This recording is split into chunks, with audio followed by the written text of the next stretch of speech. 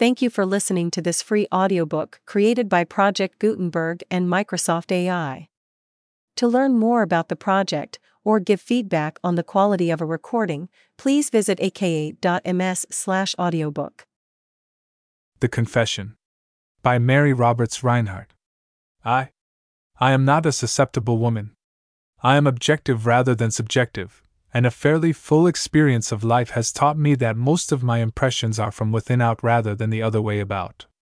For instance, obsession at one time a few years ago of a shadowy figure on my right, just beyond the field of vision, was later exposed as the result of a defect in my glasses.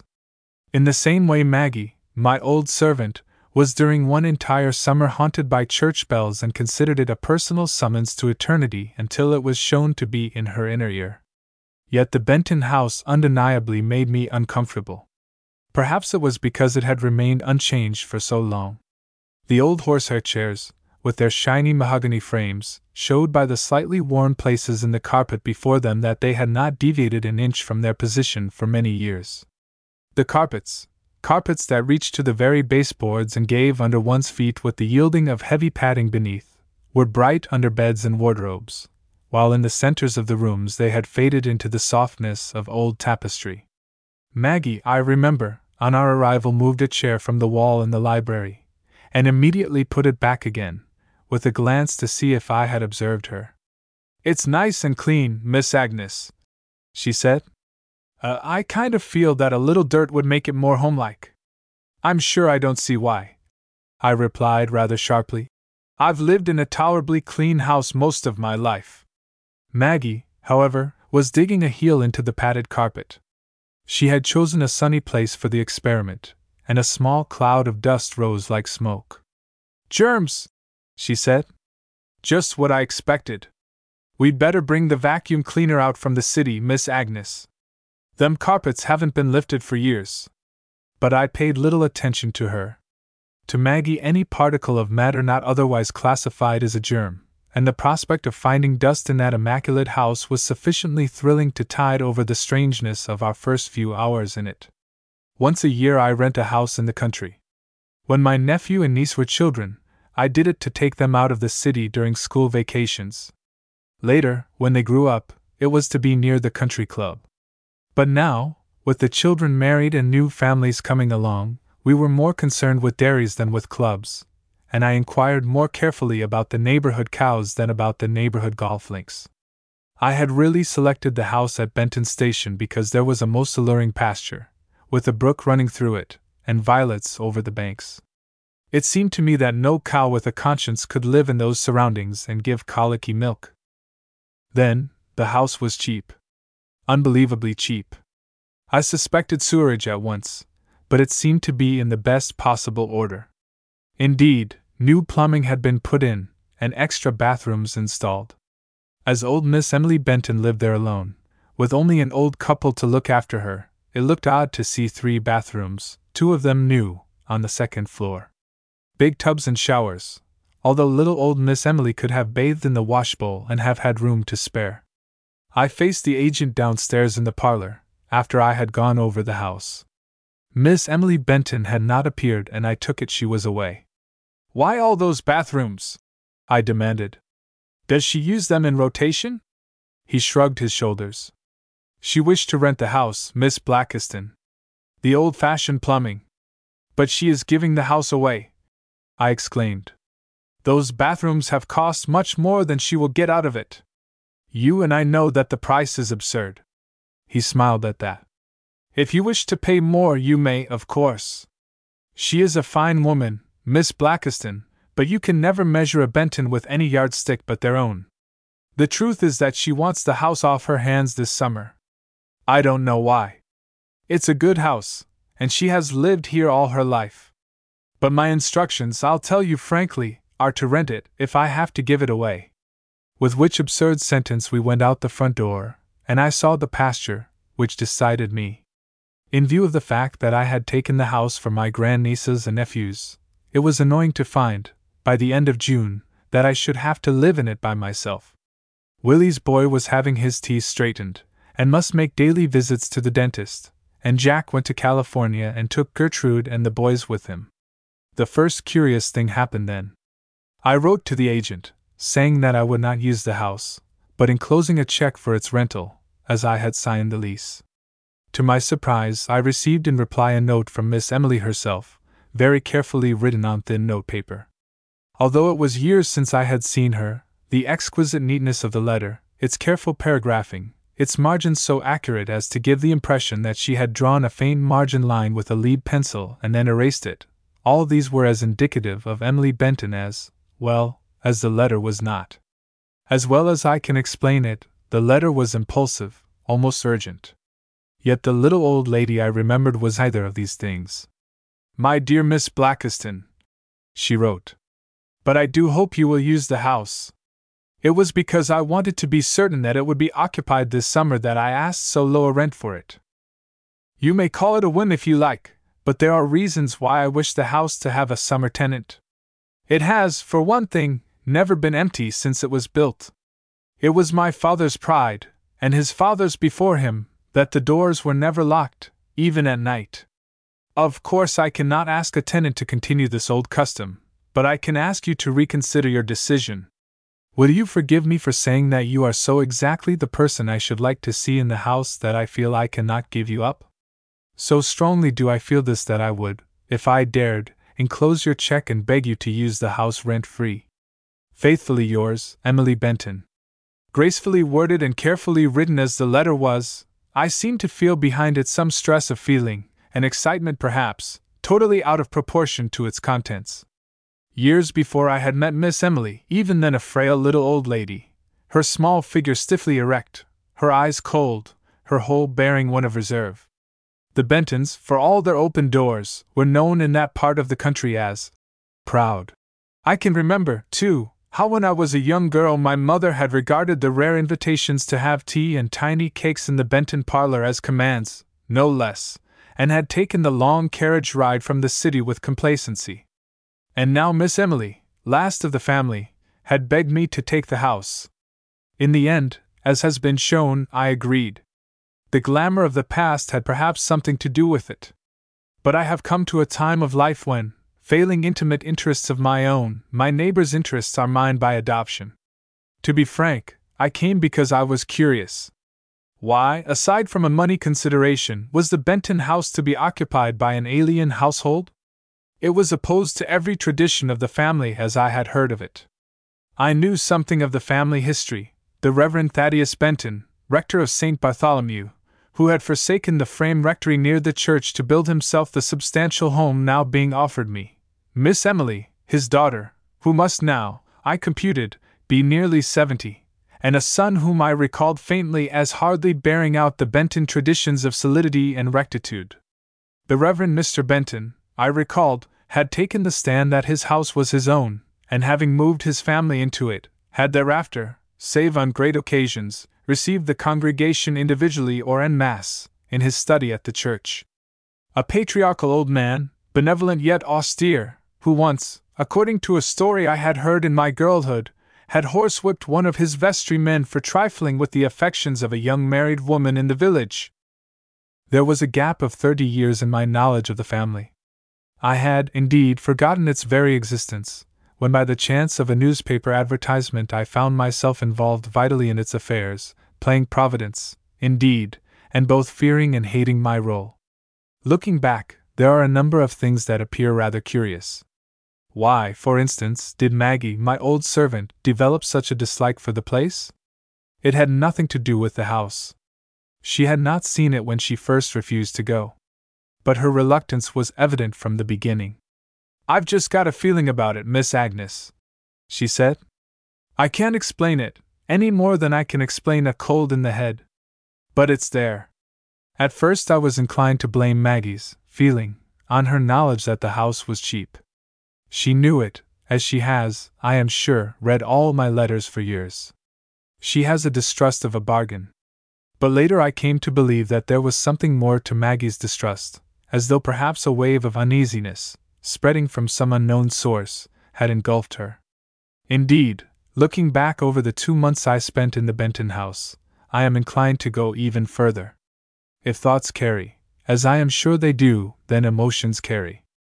fear, hope, courage, despair, if the intention of writing a letter to an absent friend can spread itself halfway across the earth, so that as you write the friend writes also, and your letters cross, how much more should big emotions carry? I have had sweep over me such waves of gladness, such gusts of despair, as have shaken me. Yet with no cause for either. They are gone in a moment. Just for an instant, I have caught and made my own another's joy or grief. The only inexplicable part of this narrative is that Maggie, either a psychic nor a sensitive type, caught the terror, as I came to call it, before I did. Perhaps it may be explainable by the fact that her mental processes are comparatively simple, her mind an empty slate that shows every mark made on it. In a way, this is a study in fear. Maggie's resentment continued through my decision to use the house, through the packing, through the very moving itself. It took the form of a sort of watchful waiting, although at the time neither of us realized it, and of dislike of the house and its surroundings. It extended itself to the very garden, where she gathered flowers for the table with a ruthlessness that was almost vicious. And, as July went on, and Miss Emily made her occasional visits, as tiny, as delicate as herself, I had a curious conclusion forced on me. Miss Emily returned her antagonism. I was slow to credit it. What secret and even unacknowledged opposition could there be between my downright Maggie and this little old aristocrat with her frail hands and the soft rustle of silk about her? In Miss Emily it took the form of, how strange a word to use in connection with her, a furtive watchfulness. I felt that Maggie's entrance, with nothing more momentous than the tea-tray, set her upright in her chair, put an edge to her soft voice, and absorbed her. She was still attentive to what I said. She agreed or dissented. But back of it all, with her eyes on me, she was watching Maggie. With Maggie the antagonism took no such subtle form. It showed itself in the second best instead of the best china, and a tendency to weak tea, when Miss Emily took hers very strong. And such was the effect of their mutual watchfulness and suspicion, such perhaps was the influence of the staid old house on me, after a time even that fact, of the strong tea, began to strike me as incongruous. Miss Emily was so consistent, so consistently frail and dainty, and so, well, unspotted seems to be the word, and so gentle, yet as time went on I began to feel that she hated Maggie with a real hatred. And there was the strong tea. Indeed, it was not quite normal, nor was I, for by that time, the middle of July, it was before I figured out as much as I have set down in 5 minutes. By that time I was not certain about the house. It was difficult to say just what I felt about the house. Willie, who came down over a Sunday early in the summer, possibly voiced it when he came down to his breakfast there. "How did you sleep?" I asked. "Not very well." He picked up his coffee cup, and smiled over it rather sheepishly. "To tell the truth, I got to thinking about things, the furniture and all that," he said vaguely. "How many people have sat in the chairs and seen themselves in the mirror and died in the bed, and so on." Maggie, who was bringing in the toast, gave a sort of low moan, which she turned into a cough. "There have been 23 deaths in it in the last 40 years, Mr. Willie," she volunteered. "That's according to the gardener. And more than half died in that room of yours." "Put down that toast before you drop it, Maggie," I said. "You're shaking all over. And go out and shut the door." "Very well," she said, with a meekness behind which she was both indignant and frightened. "But there is one word I might mention before I go, and that is cats." "Cats?" said Willie, as she slammed the door. "I think it is only one cat," I observed mildly. "It belongs to Miss Emily, I fancy. It manages to be in a lot of places nearly simultaneously, and Maggie swears it is a dozen." Willie is not subtle. He is a practical young man with a growing family, and a tendency the last year or two to flesh. But he ate his breakfast thoughtfully. "Don't you think it's rather isolated?" he asked finally. "Just you 3 women here?" I had taken Delia, the cook, along. "We have a telephone," I said, rather loftily. Although, I checked myself. Maggie, I felt sure, was listening in the pantry, and I intended to give her wild fancies no encouragement. To utter a thing is, to Maggie, to give it life. By the mere use of the spoken word, it ceases to be supposition and becomes fact. As a matter of fact, my uneasiness about the house resolved itself into an uneasiness about the telephone. It seems less absurd now than it did then. But I remember what Willie said about it that morning on our way to the church. "It rings at night, Willie," I said. "And when I go there is no one there." "So do all telephones," he replied briskly. "It's their greatest weakness. Once or twice we have found the thing on the floor in the morning. It couldn't blow over or knock itself down. Probably the cat," he said, with the patient air of a man arguing with an unreasonable woman. "Of course," he added, "we were passing the churchyard then, dominated by what the village called the Benton Mausoleum. There's a chance that those dead-and-gone Bentons resent anything as modern as a telephone. It might be interesting to see what they would do to a Victrola." "I'm going to tell you something, Willie," I said. "I am afraid of the telephone." He was completely incredulous. I felt rather ridiculous, standing there in the sunlight of that summer Sabbath and making my confession. But I did it. "I am afraid of it," I repeated. "I'm desperately sure you will never understand. Because I don't. I can hardly force myself to go to it. I hate the very back corner of the hall where it stands. I saw his expression then, and I stopped, furious with myself. Why had I said it? But more important still, why did I feel it? I had not put it into words before, I had not expected to say it then. But the moment I said it I knew it was true. I had developed an idée fixe. "I have to go downstairs at night and answer it," I added rather feebly. "It's on my nerves, I think." "I should think it is," he said, with a note of wonder in his voice. "It doesn't sound like you. A telephone." But just at the church door he stopped me, a hand on my arm. "Look here," he said. "Don't you suppose it's because you're so dependent on the telephone? You know that if anything goes wrong with it, you're cut off, in a way. And there's another point, you get all your news over it, good and bad." He had difficulty, I think, in finding the words he wanted. It's vital," he said. "So you attach too much importance to it, and it gets to be an obsession." "Very likely," I assented. "The whole thing is idiotic, anyhow." But was it idiotic? I am endeavoring to set things down as they seemed to me at the time, not in the light of subsequent events. For if this narrative has any interest at all, it is a psychological one. I have said that it is a study in fear, but perhaps it would be more accurate to say that it is a study of the mental reaction of crime, of its effects on different minds, more or less remotely connected with it. That my analysis of my impressions in the church that morning are not colored by subsequent events is proved by the fact that under cover of that date, July 16th, I made the following entry. "Why do Maggie and Miss Benton distrust each other?" I realized it even then, although I did not consider it serious, as is evidenced by the fact that I follow it with a recipe for fruit gelatin, copied from the newspaper. It was a calm and sunny Sunday morning. The church windows were wide open, and a butterfly came in and set the choir boys to giggling. At the end of my pew a stained glass window to Carlo Benton. The name came like an echo from the forgotten past, sent a shower of colored light over Willie, turned my blue silk to most unspinsterly hues, and threw a sort of summer radiance over Miss Emily herself, in the seat ahead. She sat quite alone, impeccably neat, even to her profile. She was so orderly, so well balanced. One stitch of her hand-sewed organdy collar was so clearly identical with every other. Her very seams, if you can understand it, ran so exactly where they should, that she set me to pulling myself straight. I am rather casual as to seams.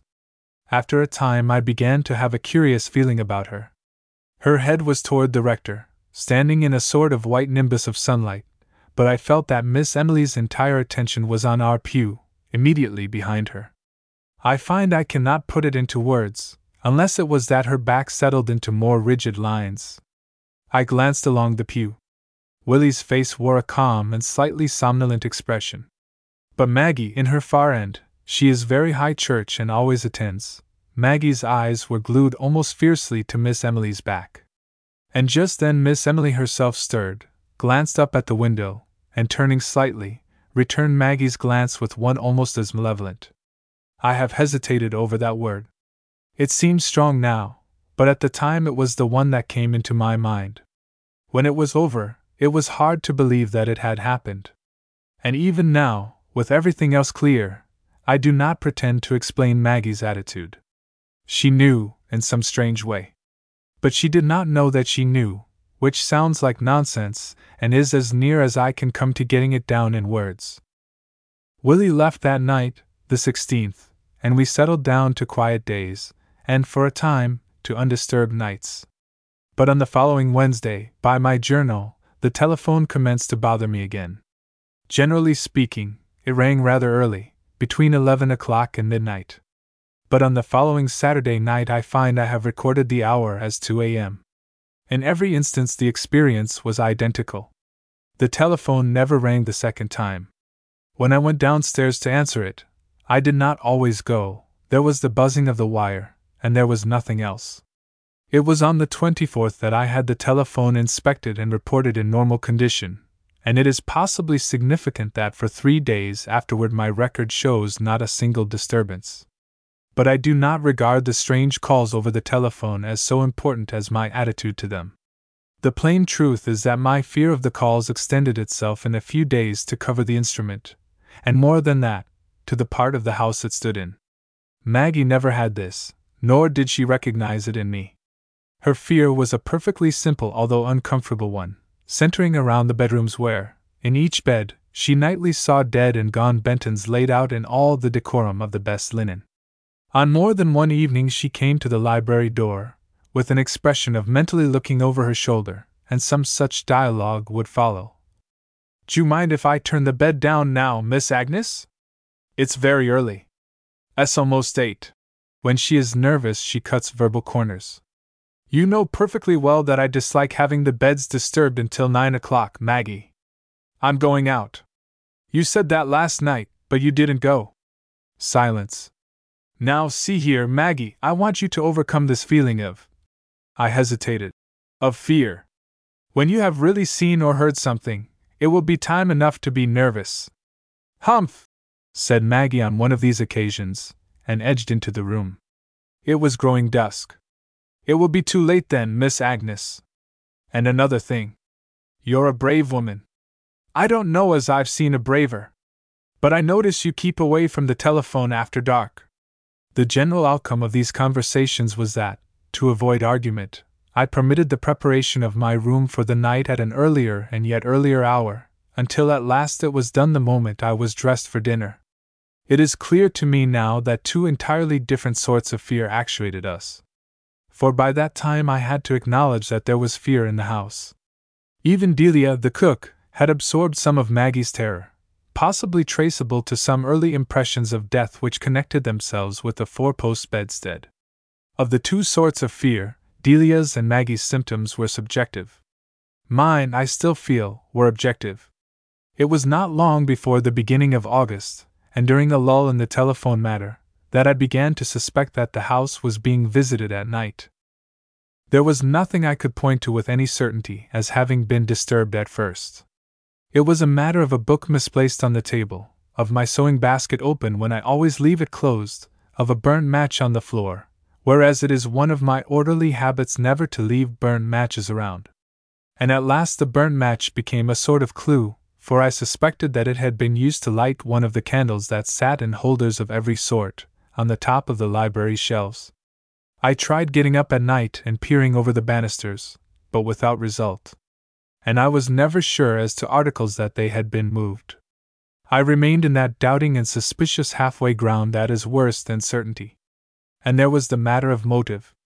I could not get away from that. What possible purpose could an intruder have, for instance, in opening my sewing basket or moving the dictionary 2 inches on the center table? Yet the feeling persisted, and on the 2nd of August I find this entry in my journal. Right hand brass, 8 inches. Left hand brass, 7 inches. Carved wood, Italian, 5 3/4 inches each. Old glass on mantelpiece, 7 inches. And below this, dated the 3rd, last night, between midnight and daylight, the candle in the glass holder on the right side of the mantel was burned down 1½ inches. I should, no doubt, have set a watch on my nightly visitor after making this discovery, and one that was apparently connected with it, nothing less than Delia's report that there were candle droppings over the border of the library carpet. But I have admitted that this is a study in fear, and a part of it is my own. I was afraid. I was afraid of the night visitor, but more than that, I was afraid of the fear. It had become a real thing by that time, something that lurked in the lower back hall waiting to catch me by the throat, to stop my breath, to paralyze me so I could not escape. I never went beyond that point. Yet I am not a cowardly woman. I have lived alone too long for that. I have closed too many houses at night, and gone upstairs in the dark to be afraid of darkness. And even now I cannot, looking back, admit that I was afraid of the darkness there, although I resorted to the weak expedient of leaving a short length of candle to burn itself out in the hall when I went up to bed. I have seen one of Willie's boys waken up at night screaming with a terror he could not describe. Well, it was much like that with me, except that I was awake and horribly ashamed of myself. On the 4th of August I find in my journal the single word, flower. It recalls both my own cowardice at that time and an experiment I made. The telephone had not bothered us for several nights, and I began to suspect a connection of this sort. When the telephone rang, there was no night visitor, and vice versa. I was not certain. Delia was setting bread that night in the kitchen, and Maggie was reading a ghost story from the evening paper. There was a fine sifting of flour over the table, and it gave me my idea. When I went up to bed that night, I left a powdering of flour here and there on the lower floor, at the door into the library, a patch by the table, and, going back rather uneasily, one near the telephone. I was up and downstairs before Maggie the next morning. The patches showed trampling. In the doorway they were almost obliterated, as by the trailing of a garment over them, but by the fireplace there were two prints quite distinct. I knew when I saw them that I had expected the marks of Miss Emily's tiny foot, although I had not admitted it before. But these were not Miss Emily's. They were large, flat, substantial, and one showed a curious marking around the edge that it was my own. The marking was the knitted side of my bedroom slipper. I had, so far as I could tell, gone downstairs, in the night, investigated the candles, possibly in darkness, and gone back to bed again. The effect of the discovery on me was, well, undermining. In all the uneasiness of the past few weeks I had at least had full confidence in myself. And now that was gone. I began to wonder how much of the things that had troubled me were real, and how many I had made for myself. To tell the truth, by that time the tension was almost unbearable. My nerves were going, and there was no reason for it. I kept telling myself that. In the mirror I looked white and anxious, and I had a sense of approaching trouble. I caught Maggie watching me, too, and on the 7th I find in my journal the words, "Insanity is often only a formless terror." On the Sunday morning following that I found 3 burnt matches in the library fireplace, and one of the candles in the brass holders was almost gone. I sat most of the day in that room, wondering what would happen to me if I lost my mind. I knew that Maggie was watching me, and I made one of those absurd hypotheses to myself that we all do at times. If any of the family came, I would know that she had sent for them, and that I was really deranged. It had been a long day, with a steady summer rain that had not cooled the earth, but only set it steaming. The air was like hot vapor, and my hair clung to my moist forehead. At about 4 o'clock Maggie started chasing a fly with a folded newspaper. She followed it about the lower floor from room to room, making little harsh noises in her throat when she missed it. The sound of the soft thud of the paper on walls and furniture seemed suddenly more than I could bear. "For heaven's sake!" I cried. "Stop that noise, Maggie!" I felt as though my eyes were starting from my head. "It's a fly," she said doggedly, and aimed another blow at it. "If I don't kill it, we'll have 1,000,000. There, it's on the mantel now. I never—" I felt that if she raised the paper club once more I should scream. So I got up quickly and caught her wrist. She was so astonished that she let the paper drop, and there we stood, staring at each other. I can still see the way her mouth hung open. "Don't!" I said, and my voice sounded thick even to my own ears. Maggie, I can't stand it. My God, Miss Agnes! Her tone brought me up sharply. I released her arm. I'm just nervous, Maggie, I said and sat down. I was trembling violently. I was sane. I knew it then as I know it now. But I was not rational. Perhaps to most of us come now and then times when they realize that some act, or some thought, is not balanced, as though, for a moment or an hour, the control was gone from the brain. Or, and I think this was the feeling I had, that some other control was in charge. Not the Agnes Blackiston I knew, but another Agnes Blackiston, perhaps, was exerting a temporary dominance, a hectic, craven, and hateful control. That is the only outburst I recall. Possibly Maggie may have others stored away. She has a tenacious memory. Certainly it was my nearest approach to violence. But it had the effect of making me set a watch on myself. Possibly it was coincidence. Probably, however, Maggie had communicated with Willie. But 2 days later young Martin Sprague, Frida Sprague's son, stopped his car in the drive and came in. He is a nerve specialist, and very good, although I can remember when he came down in his night drawers to one of his mother's dinner parties. Thought I would just run in and see you, he said. Mother told me you were here. By George, Miss Agnes, you look younger than ever. Who told you to come, Marty? I asked. Told me? I don't have to be told to visit an old friend.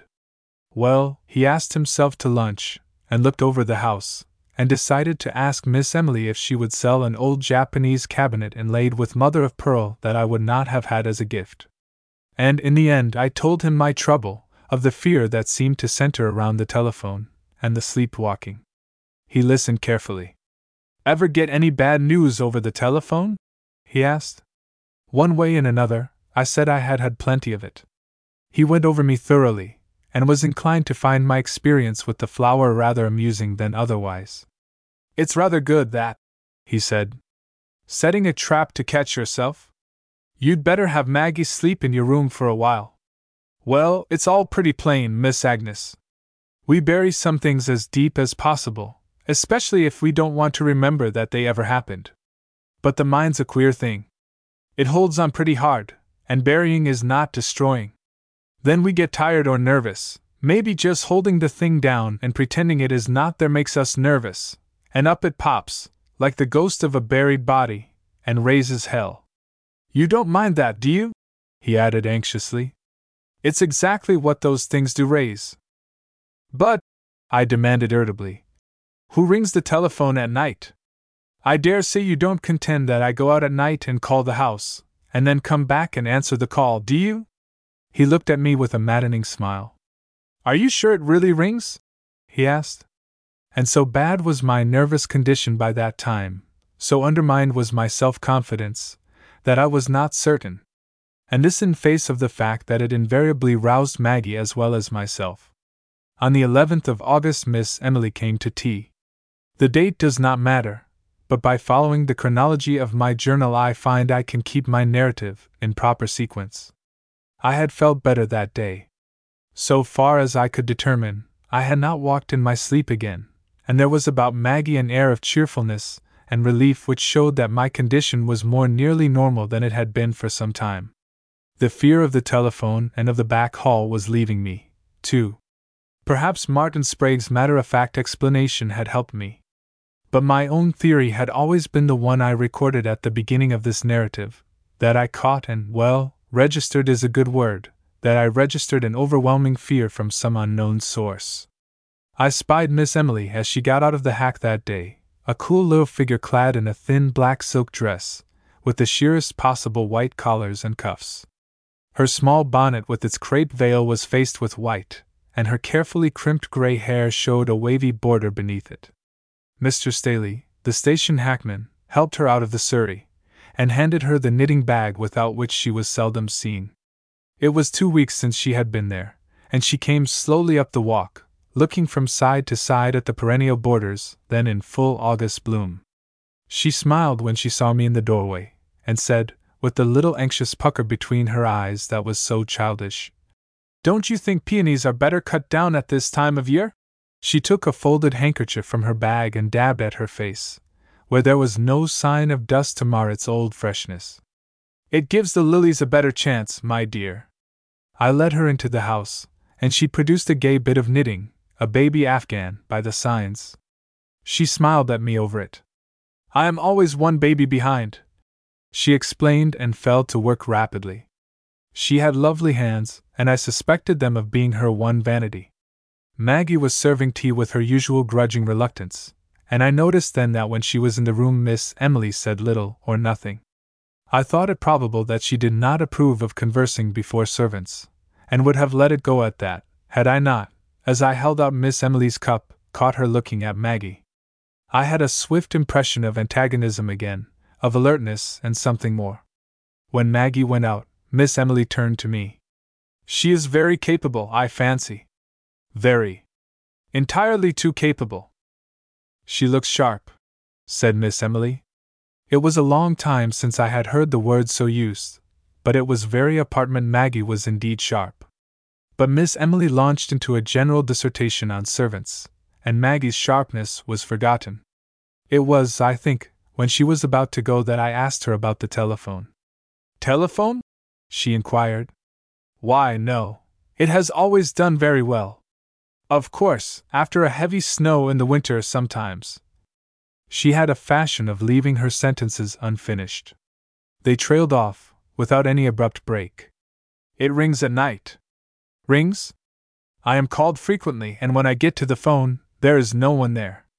Some of my irritation doubtless got into my voice, for Miss Emily suddenly drew away and stared at me. But that is very strange. She had gone pale. I saw that now. And quite suddenly she dropped her knitting bag.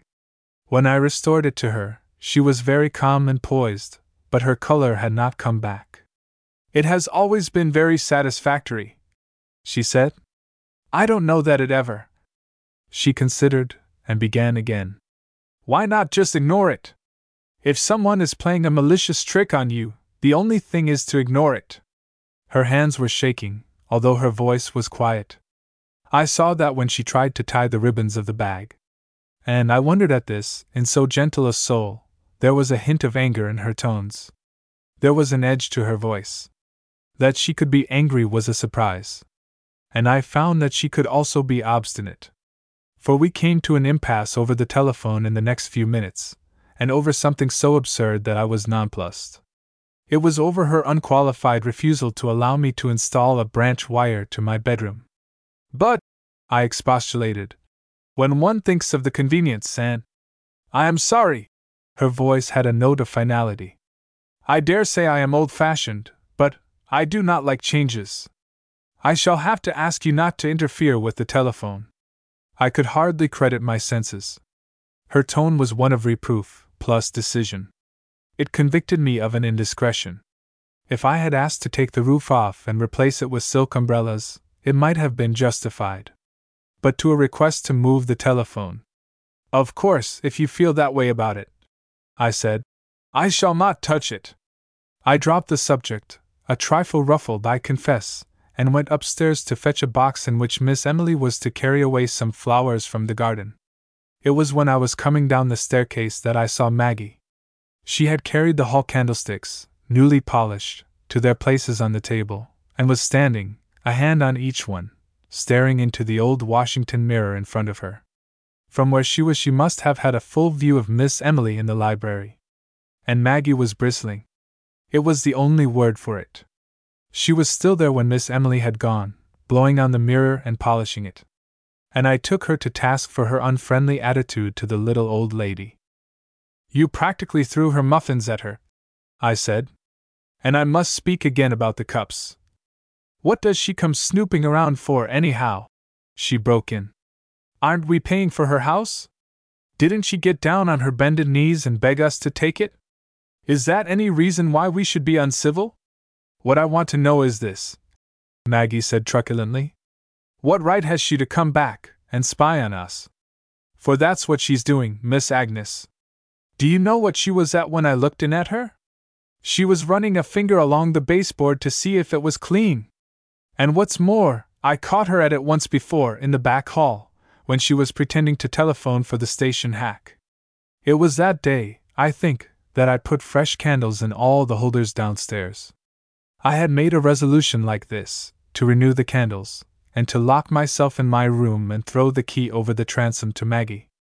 If, in the mornings that followed, the candles had been used, it would prove that Martin Sprague was wrong, that even footprints could lie, and that someone was investigating the lower floor at night. For while my reason told me that I had been the intruder, my intuition continued to insist that my sleepwalking was a result, not a cause. In a word, I had gone downstairs, because I knew that there had been and might be again a night visitor. Yet there was something of comedy in that night's precautions, after all. At 10:30 I was undressed, and Maggie had, with rebellion in every line of her, locked me in. I could hear her, afterwards, running along the hall to her own room and slamming the door. Then, a moment later, the telephone rang. It was too early, I reasoned, for the night calls. It might be anything: a telegram at the station, Willie's boy run over by an automobile, Gertrude's children ill. A dozen possibilities ran through my mind. And Maggie would not let me out. "You're not going downstairs," she called from a safe distance. "Maggie!" I cried sharply, and banged at the door. The telephone was ringing steadily. "Come here at once, Miss Agnes," she beseeched. "You go to bed and don't listen. There'll be nothing there, for all your trouble," she said in a quavering voice. "It's nothing human that rings that bell." Finally, however, she freed me, and I went down the stairs. I had carried down a lamp, and my nerves were vibrating to the rhythm of the bell's shrill summons. But strangely enough, the fear had left me. I find, as always, that it is difficult to put into words. I did not relish the excursion to the lower floor. I resented the jarring sound of the bell. But the terror was gone. I went back to the telephone. Something that was living and moving was there. I saw its eyes, lower than mine, reflecting the lamp like twin lights. I was frightened, but still it was not the fear. The twin lights leaped forward, and proved to be the eyes of Miss Emily's cat, which had been sleeping on the stand. I answered the telephone. To my surprise, it was Miss Emily herself, a quiet and very dignified voice which apologized for disturbing me at that hour, and went on. "I feel that I was very abrupt this afternoon, Miss Blackiston. My excuse is that I have always feared change. I have lived in a rut too long, I'm afraid. But of course, if you feel you would like to move the telephone, or put in an upstairs instrument, you may do as you like." She seemed, having got me there, unwilling to ring off. I got a curious effect of reluctance over the telephone, and there was one phrase that she repeated several times. "I do not want to influence you. I want you to do just what you think best." The fear was entirely gone by the time she rang off. I felt, instead, a sort of relaxation that was most comforting. The rear hall, a cul-de-sac of nervousness in the daytime and of horror at night, was suddenly transformed by the light of my lamp into a warm and cheerful refuge from the darkness of the lower floor. The purring of the cat, comfortably settled on the telephone stand, was as cheering as the singing of a kettle on a stove. On the rack near me, my garden hat and an old paisley shawl made a grotesque human effigy. I sat back in the low wicker chair and surveyed the hallway. Why not, I considered, do away now with the fear of it? If I could conquer it like this at midnight, I need never succumb again to it in the light. The cat leaped to the stand beside me and stood there, waiting. He was an intelligent animal, and I am like a good many spinsters. I am not more fond of cats than other people, but I understand them better. And it seemed to me that he and I were going through some familiar program, of which a part had been neglected. The cat neither sat nor lay, but stood there, waiting. So at last I fetched the shawl from the rack and made him a bed on the stand. It was what he had been waiting for. I saw that at once. He walked onto it, turned around once, lay down, and closed his eyes. I took up my vigil.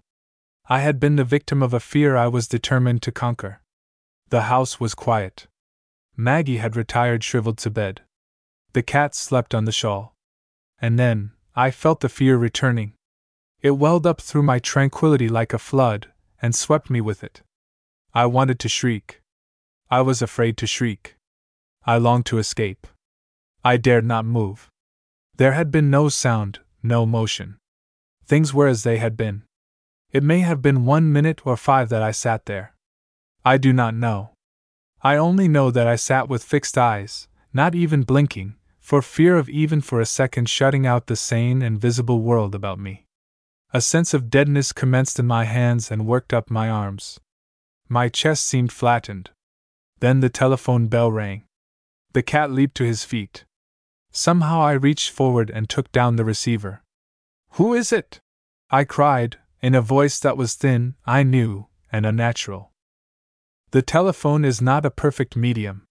It loses much that we wish to register, but, also, it registers much that we may wish to lose. Therefore, when I say that I distinctly heard a gasp, followed by heavy, difficult breathing, over the telephone, I must beg for credence. It is true. Someone at the other end of the line was struggling for breath. Then there was complete silence. I realized, after a moment, that the circuit had been stealthily cut, and that my conviction was verified by Central's demand, a moment later, of what number I wanted. I was, at first, unable to answer her. When I did speak, my voice was shaken. "What number, please?" she repeated in a bored tone. There is nothing in all the world so bored as the voice of a small-town telephone operator. "You called," I said. "Beg why pardon. Must have been a mistake," she replied glibly, and cut me off. 2. It may be said, and with truth, that so far I have recorded little but subjective terror, possibly easily explained by my occupancy of an isolated house, plus a few unimportant incidents, capable of various interpretations. But the fear was, and is today as I look back, a real thing. As real, and as difficult to describe, as a chill, for instance. A severe mental chill it was, indeed. I went upstairs finally to a restless night, and rose early, after only an hour or so of sleep. One thing I was determined on, to find out, if possible, the connection between the terror and the telephone. I breakfasted early, and was dressing to go to the village when I had a visitor, no other than Miss Emily herself. She looked fluttered and perturbed at the unceremonious hour of her visit. She was the soul of convention, and explained, between breaths as it were, that she had come to apologize for the day before. She had hardly slept. I must forgive her. She had been very nervous since her brother's death, and small things upset her. How much of what I say of Miss Emily depends on my later knowledge, I wonder? Did I notice then that she was watching me furtively, or is it only on looking back that I recall it? I do recall it, the hall door open and a vista of smiling garden beyond, and silhouetted against the sunshine, Miss Emily's frail figure and searching, slightly uplifted face. There was something in her eyes that I had not seen before, a sort of exultation. She was not, that morning, the Miss Emily who ran a finger along her baseboards to see if we dusted them. She had walked out, and it had exhausted her. She breathed in little gasps. "I think," she said at last, "that I must telephone for Mr. Staley. I am never very strong in hot weather. Please let me call him, for you, Miss Emily." I am not a young woman, and she was at least 65. But because she was so small and frail, I felt almost a motherly anxiety for her that morning. "I think I should like to do it, if you don't mind. We are old friends. He always comes promptly when I call him." She went back alone, and I waited in the doorway.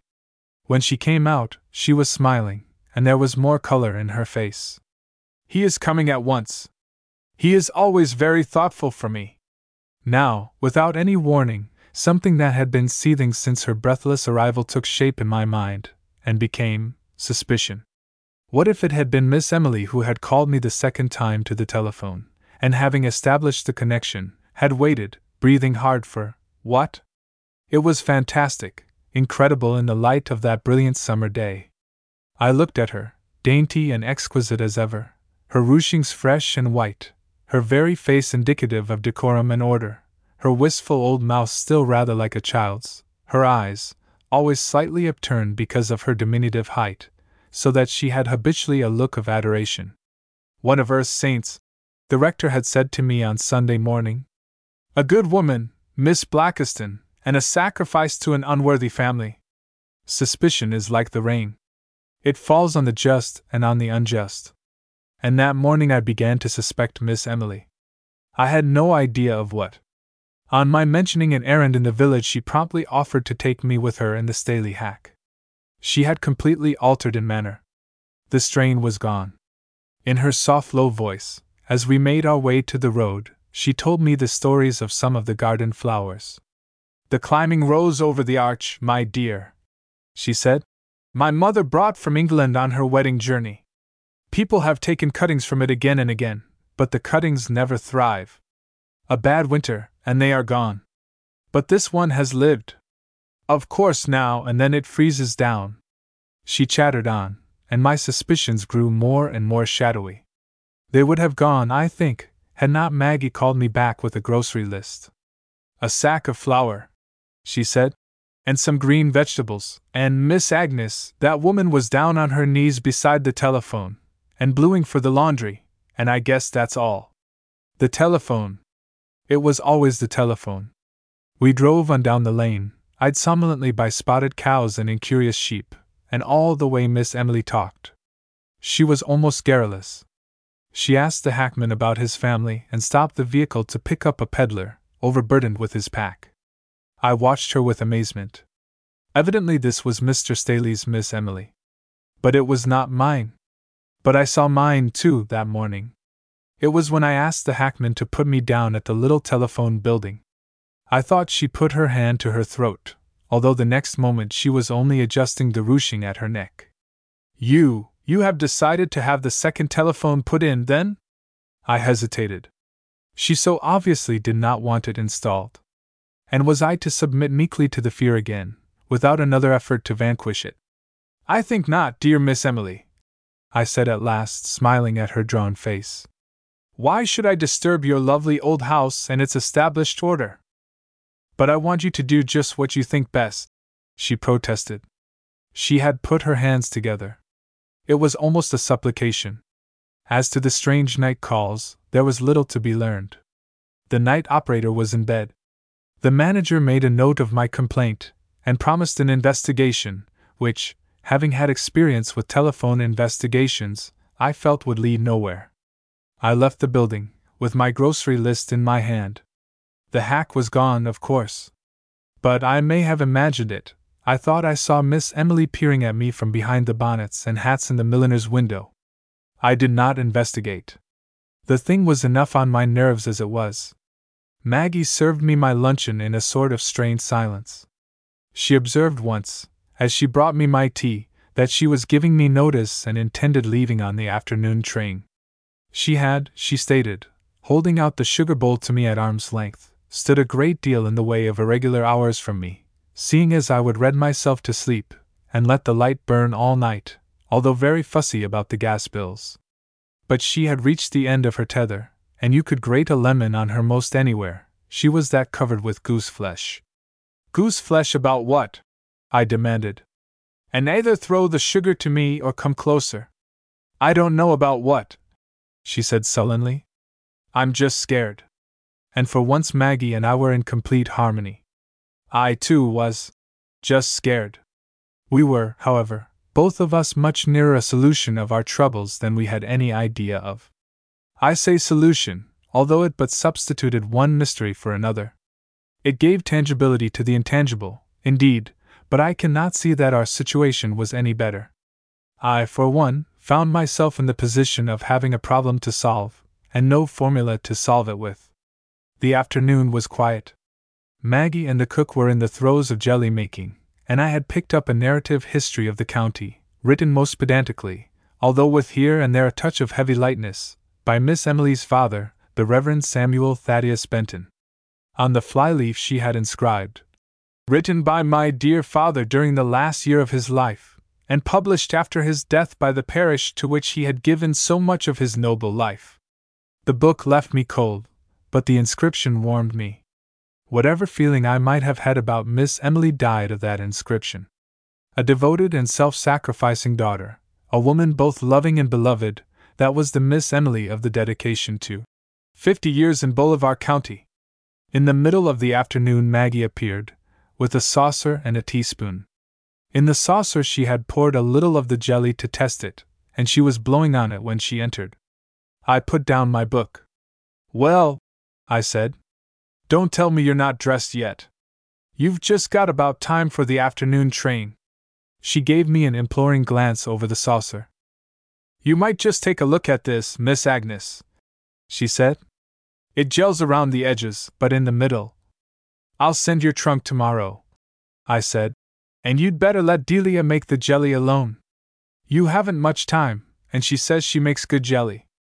She raised anguished eyes to mine.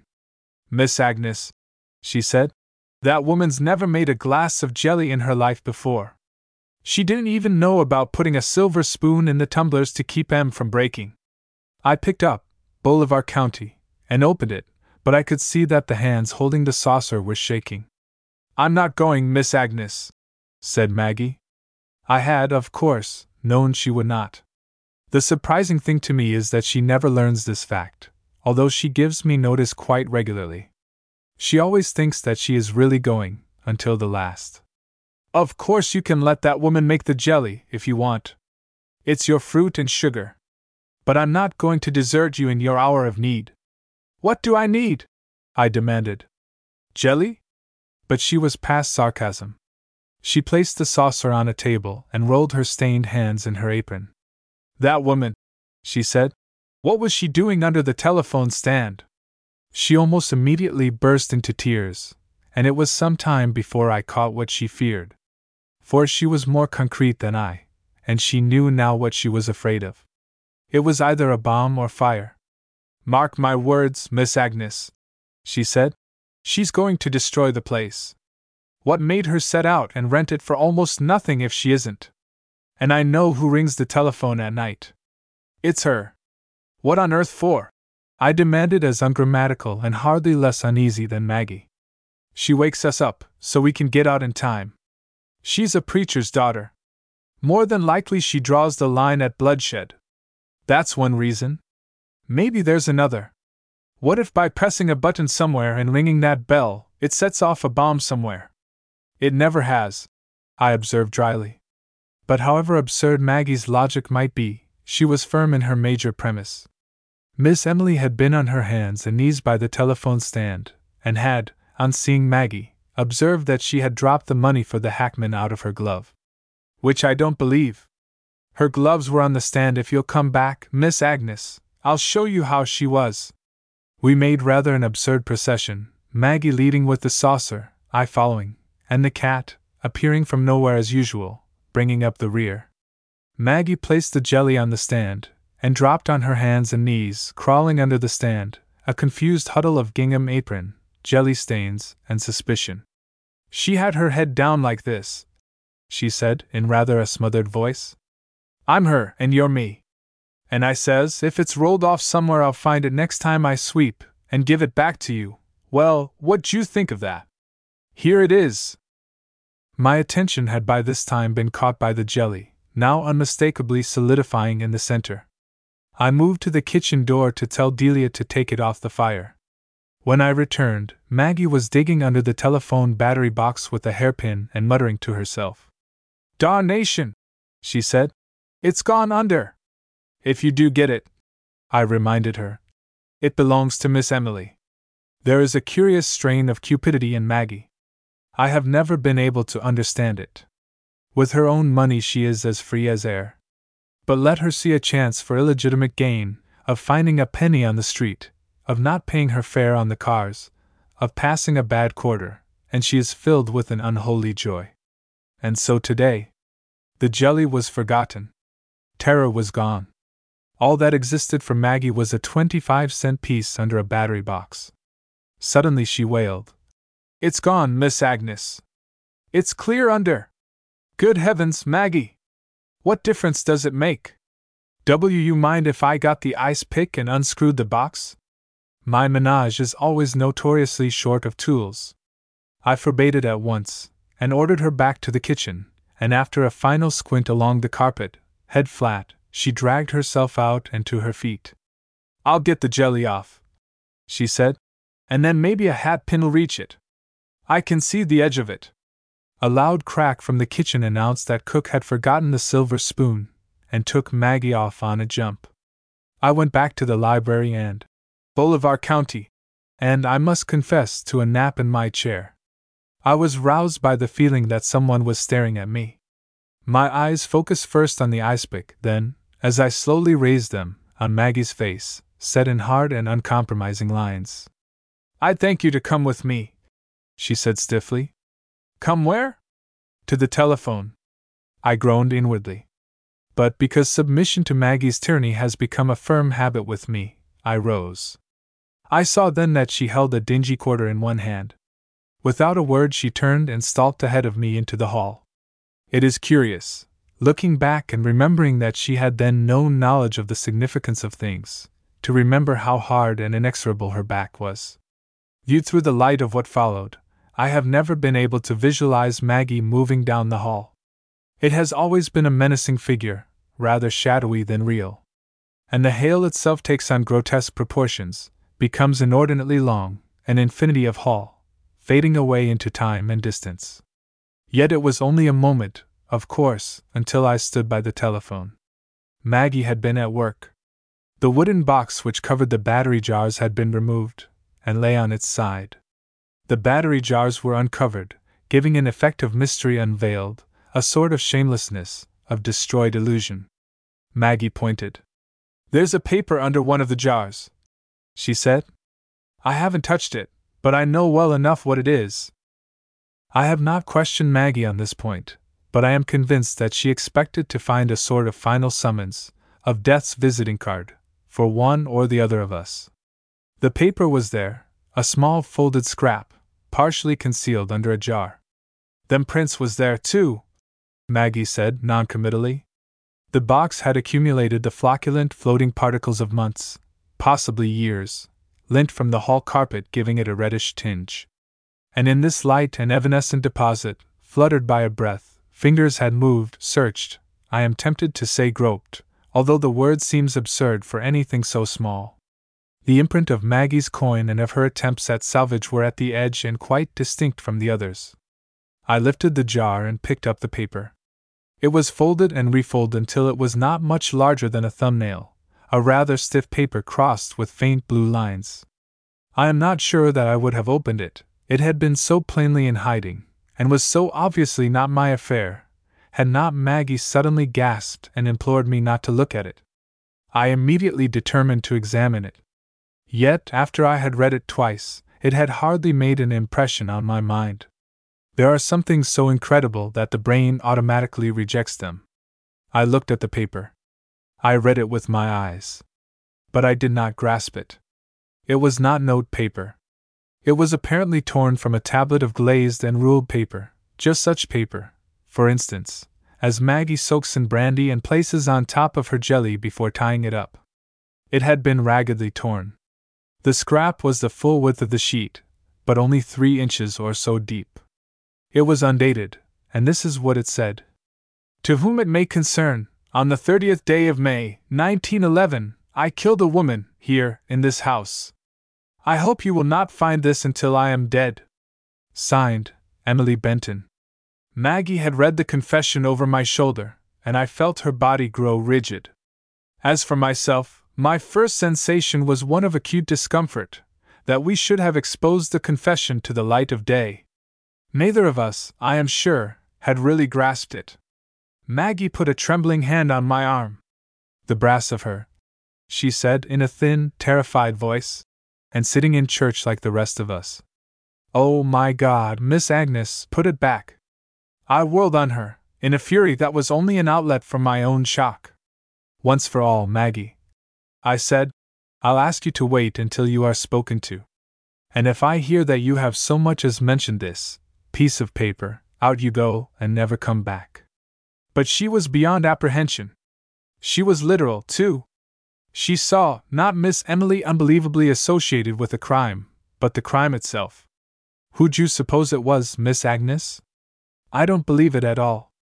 Someone has placed it there to hurt Miss Emily." "It's her writing," said Maggie doggedly. "After a time I got rid of her, and sat down to think in the library. Rather, I sat down to reason with myself. For every atom of my brain was clamoring that this thing was true, that my little Miss Emily, exquisite and fine as she was, had done the thing she claimed to have done. It was her own writing, thin, faintly shaded, as neat and as erect as herself. But even that I would not accept, until I had compared it with such bits of hers as I possessed, the note begging me to take the house, the inscription on the flyleaf of 50 years in Bolivar County. And here was something I could not quite understand. The writing was all of the same order, but while the confession and the inscription in the book were similar, letter for letter, in the note to me there were differences, a change in the T, in Benton, a fuller and blacker stroke, a variation in the terminals of the letters. It is hard to particularize. I spent the remainder of the day in the library, going out for dinner, of course, but returning to my refuge again immediately after. Only in the library am I safe from Maggie. By virtue of her responsibility for my wardrobe, she virtually shares my bedroom, but her respect for books she never reads makes her regard a library as at least semi-holy ground. She dusts books with more caution than china, and her respect for a family Bible is greater than her respect for me.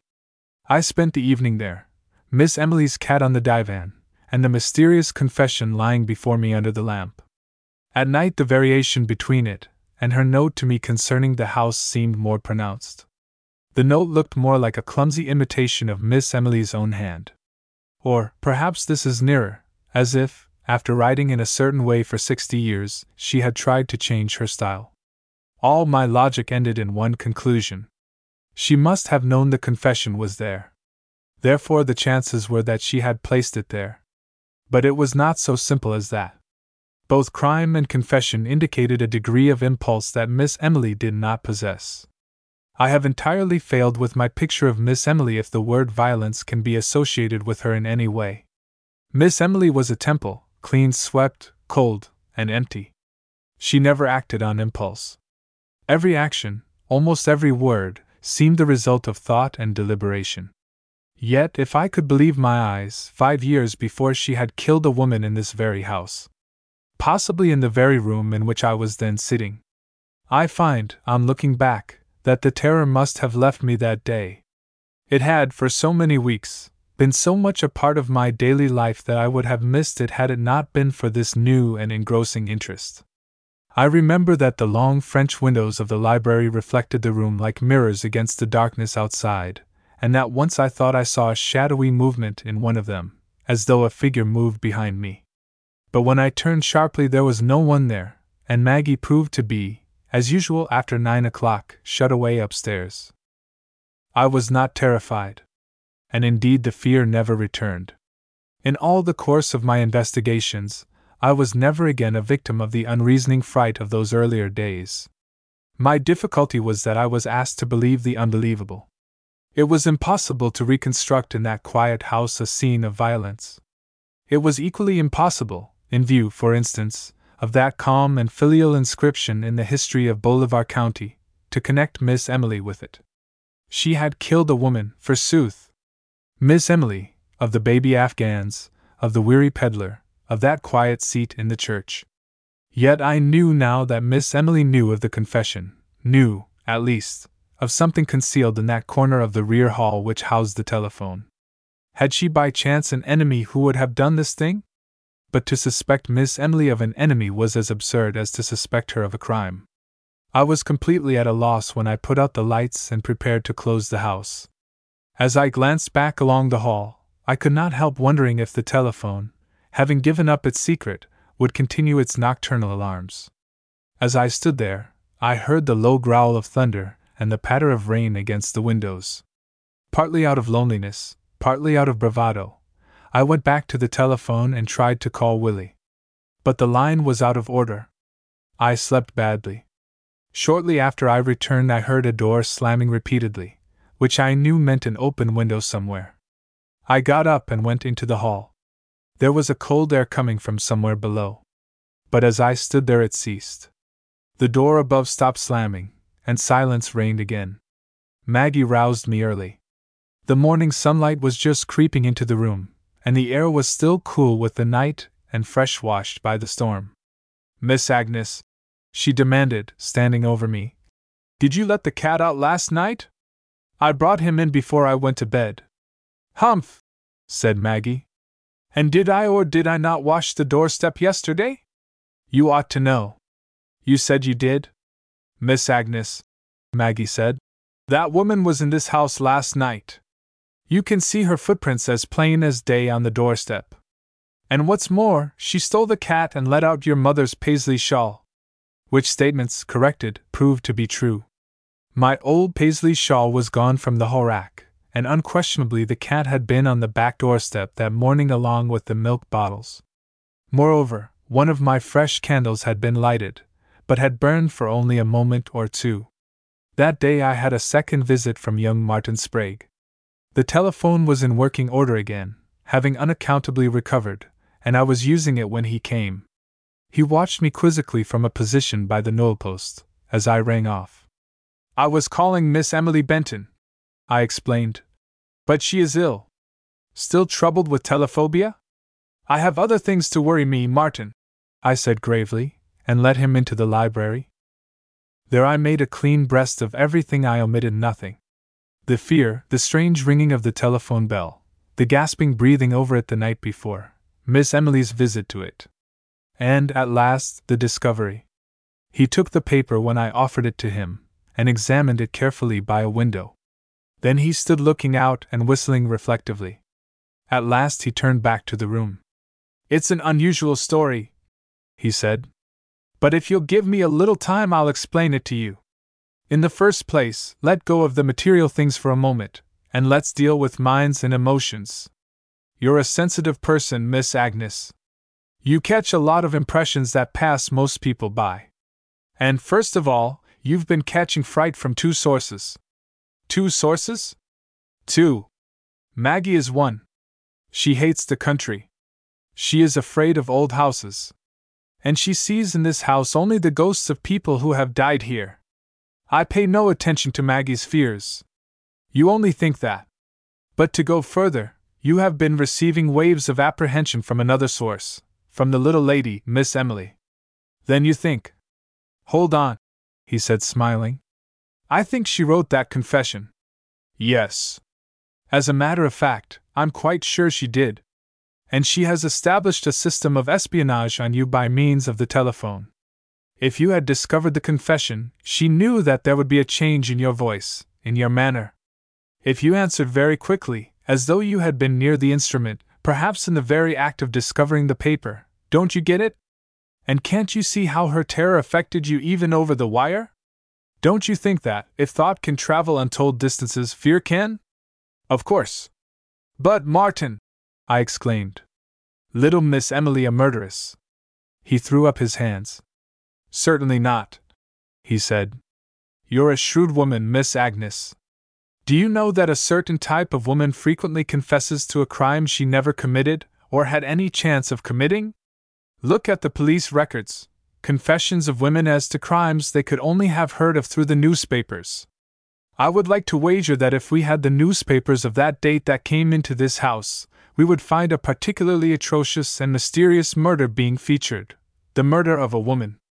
You do not know her, I maintained doggedly, and drew, as best I could, a sketch of Miss Emily, while he listened attentively. A pure neurasthenic type, was his comment.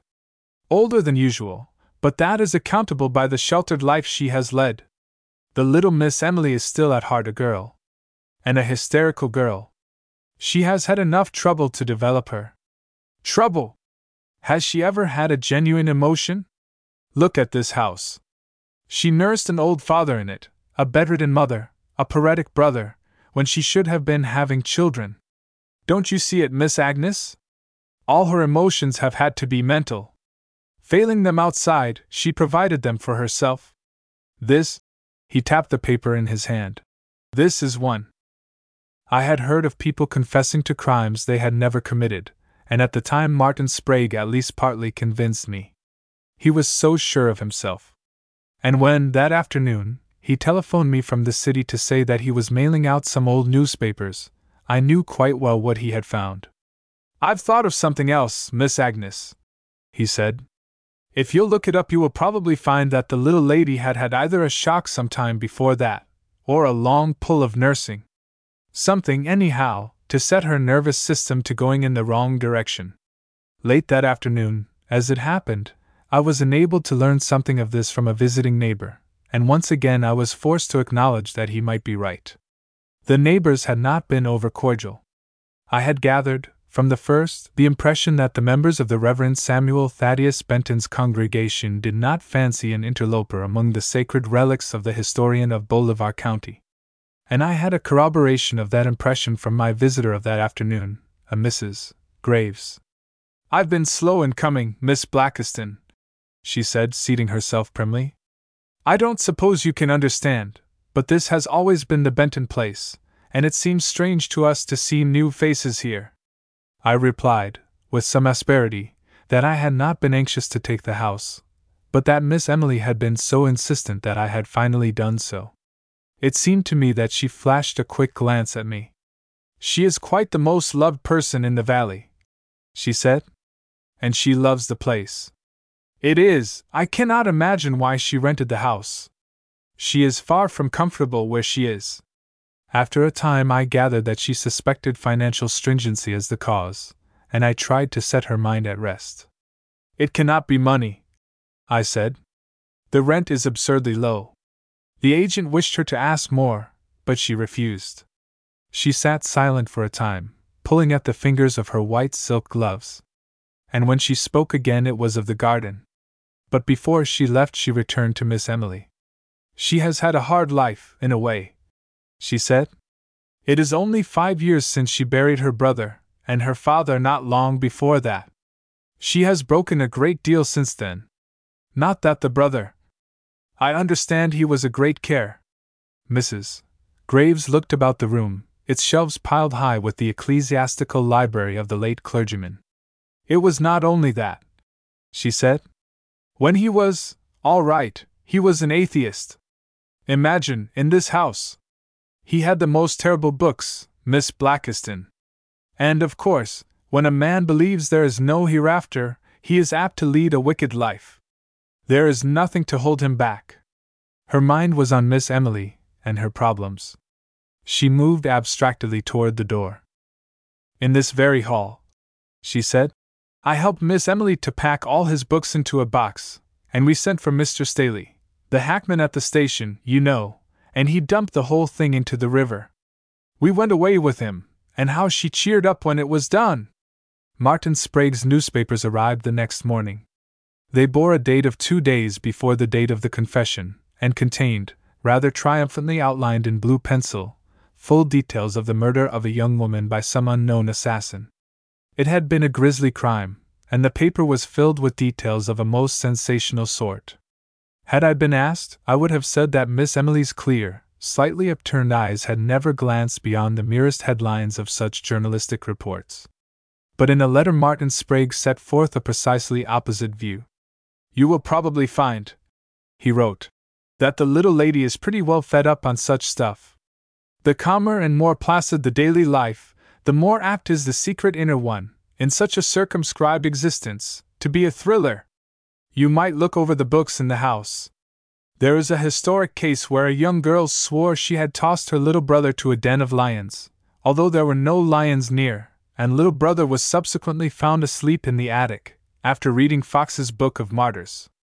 Probably the old gentleman has this joke book in his library." I put down his letter and glanced around the room. Was he right, after all? Did women, rational, truthful, devout women, ever act in this strange manner?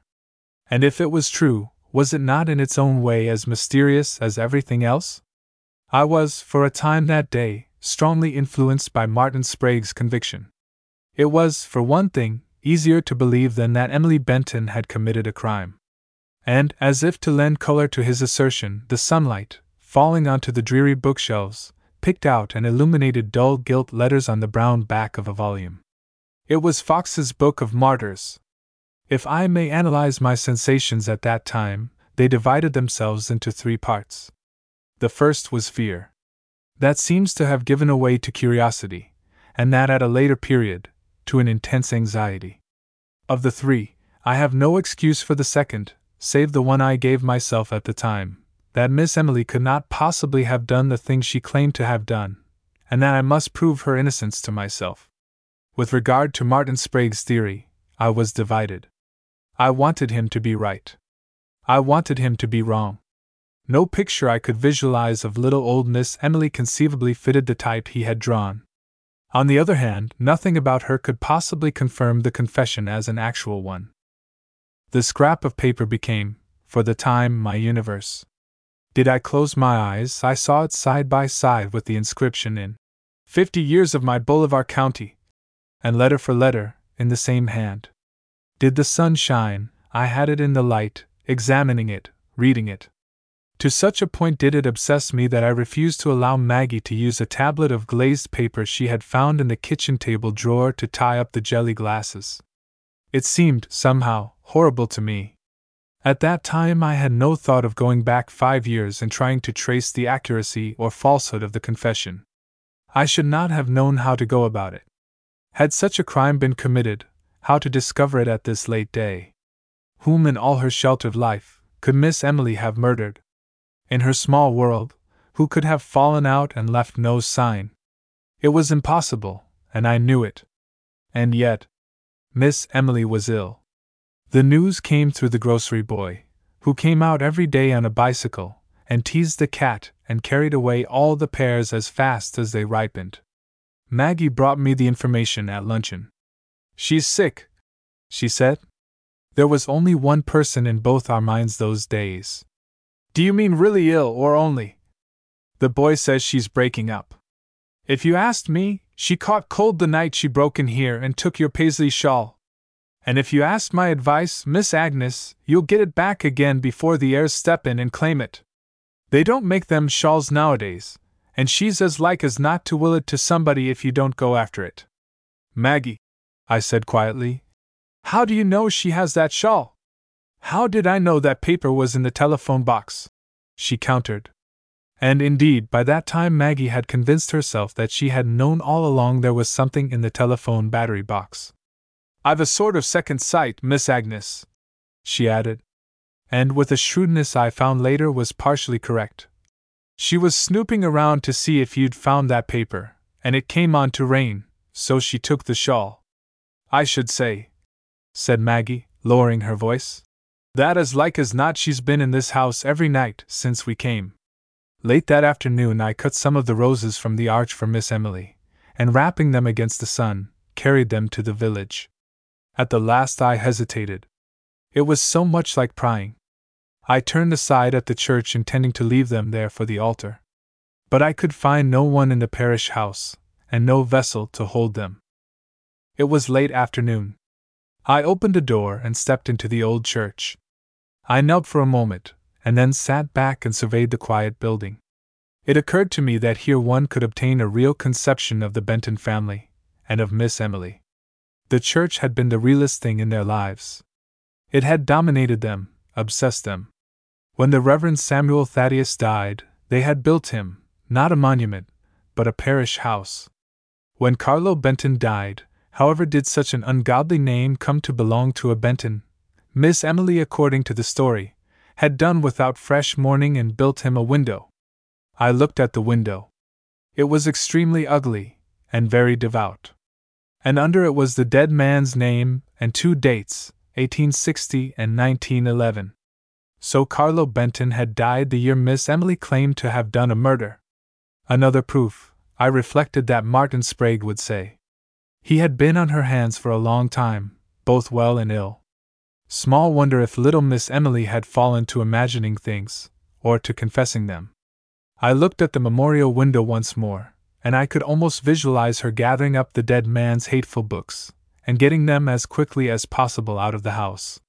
Quite possibly there were unmentionable volumes among them, de Maupassant, perhaps Boccaccio. I had a distinct picture, too, of Mrs. Graves, lips primly set, assisting her with hands that fairly itched with the righteousness of her actions. I still held the roses, and as I left the church I decided to lay them on some grave in the churchyard. I thought it quite likely that roses from the same arch had been frequently used for that purpose. Some very young grave, I said to myself, and found one soon enough, a bit of a rectangle of fresh earth, and a jar full of pansies on it. It lay in the shadow of the Benton mausoleum. That was how I found that Carlo Benton had died on the 27th of May 1911. I cannot claim that the fact at the time had any significance for me, or that I saw in it anything more than another verification of Martin Sprague's solution. But it enabled me to reconstruct the Benton household at the date that had grown so significant. The 30th would have probably been the day after the funeral. Perhaps the nurse was still there. He had had a nurse for months, according to Mrs. Graves. And there would have been the airing that follows long illness and death, the opened windows, the packing up or giving away of clothing, the pauses and silences, the sense of strangeness and quiet, the lowered voices. And there would have been, too, that remorseless packing for destruction of the dead atheist's books.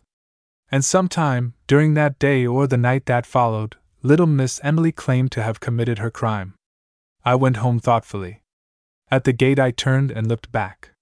The Benton mausoleum was warm in the sunset, and the rose sprays lay, like outstretched arms, across the tiny grave. Maggie is amazingly efficient. I am efficient myself, I trust, but I modify it with intelligence.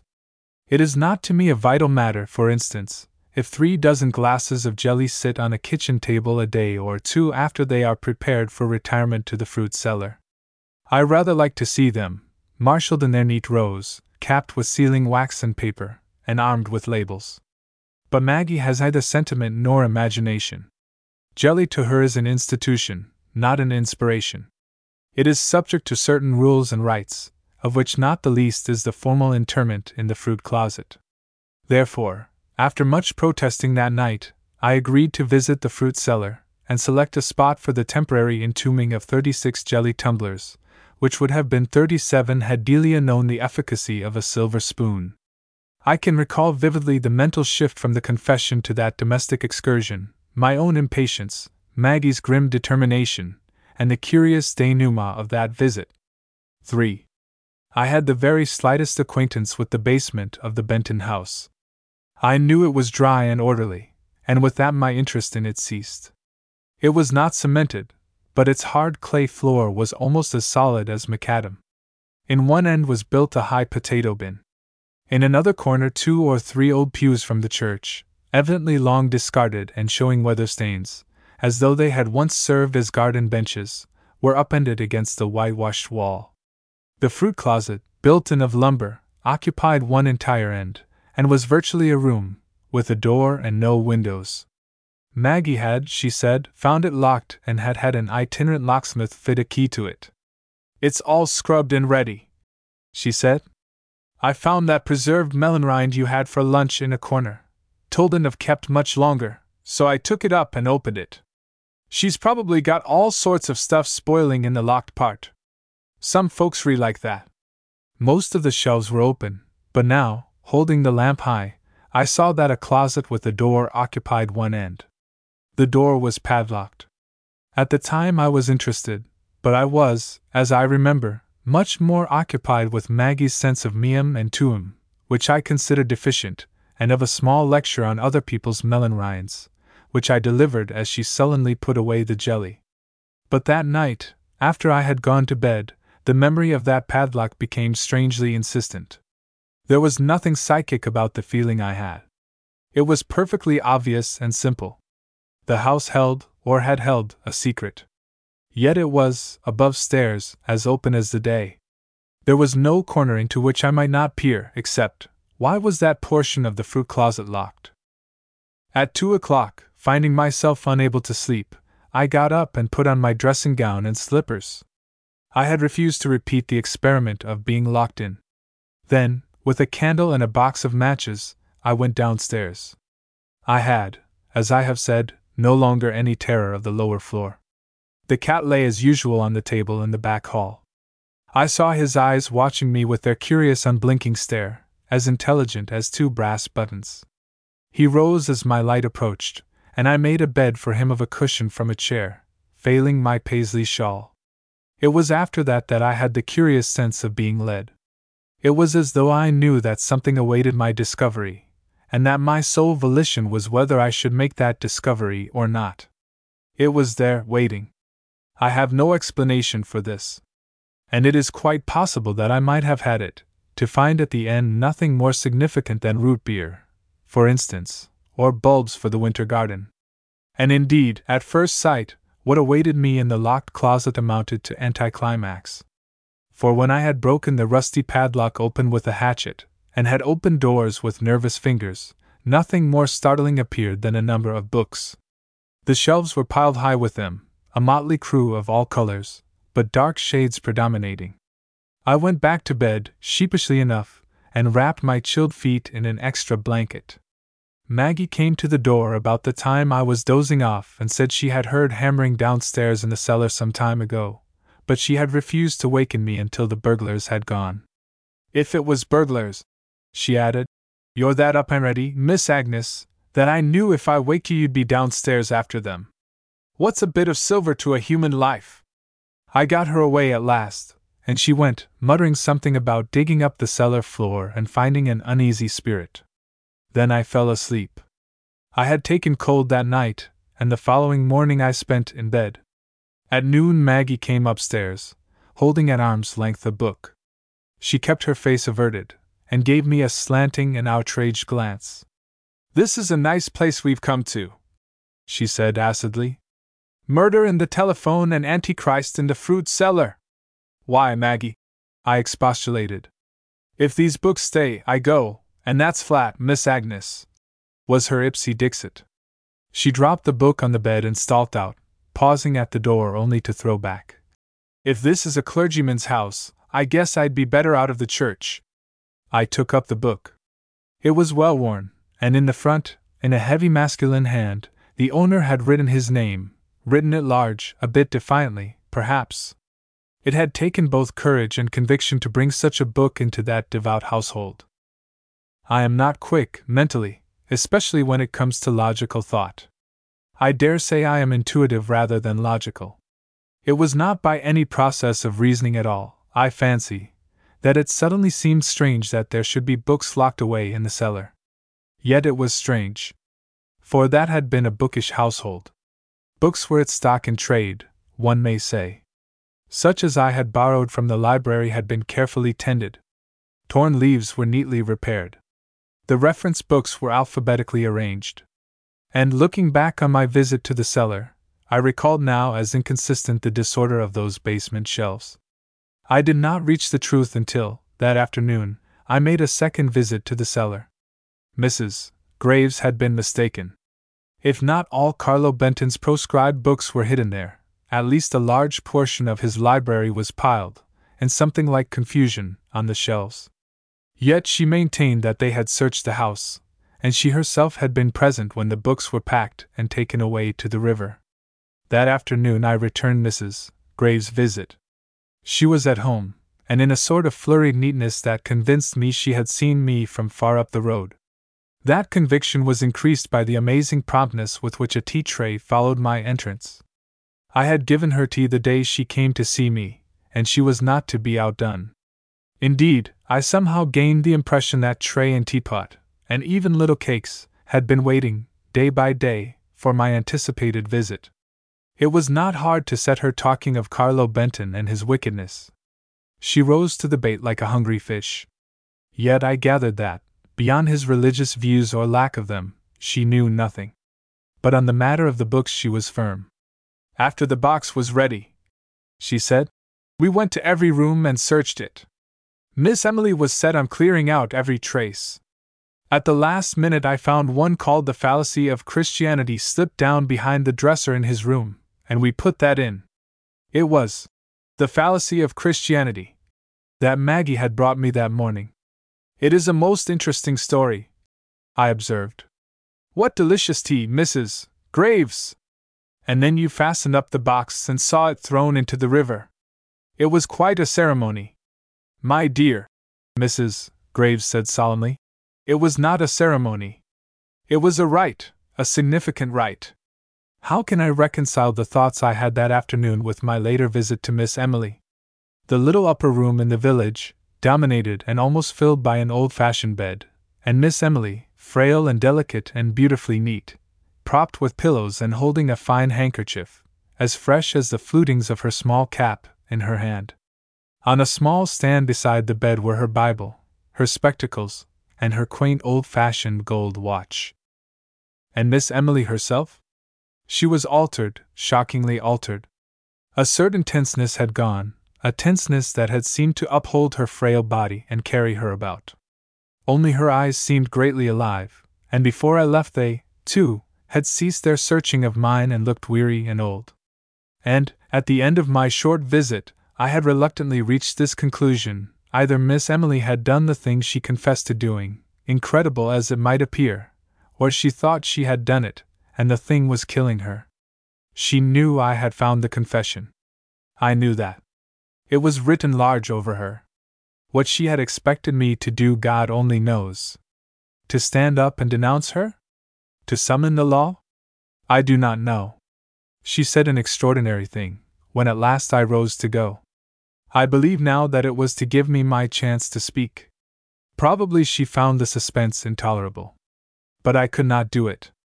I was too surprised, too perplexed, afraid of hurting her. I had the feeling, I know, that I must protect her. And that feeling never left me until the end. "I think you must know, my dear," she said from her pillows, "that I have your Paisley shawl." I was breathless. "I thought that, perhaps—" I stumbled. "It was raining that night," she said in her soft, delicate voice. "I have had it dried and pressed. It is not hurt. I thought you would not mind," she concluded. "It does not matter at all, not in the least," I said unhappily. I am quite sure now that she meant me to speak then. I can recall the way she fixed her eyes on me, serene and expectant. She was waiting. But to save my life I could not. And she did not. Had she gone as far as she had the strength to go? Or was this again one of those curious pacts of hers? If I spoke or was silent, it was to be. I do not know. I do know that we were both silent and that at last, with a quick breath, she reached out and thumped on the floor with a cane that stood beside the bed until a girl came running up from below stairs. "Get the shawl, Fanny dear," said Miss Emily, "and wrap it up for Miss Blackiston." I wanted desperately, while the girl left the room to obey, to say something helpful, something reassuring. But I could not. My voice failed me. And Miss Emily did not give me another opportunity. She thanked me rather formally for the flowers I had brought from her garden, and let me go at last with the parcel under my arm, without further reference to it. The situation was incredible. Somehow I had the feeling that Miss Emily would never reopen the subject again. She had given me my chance, at who knows what cost, and I had not taken it. There had been something in her goodbye. I cannot find words for it, but it was perhaps a finality, an effect of a closed door, that I felt without being able to analyze.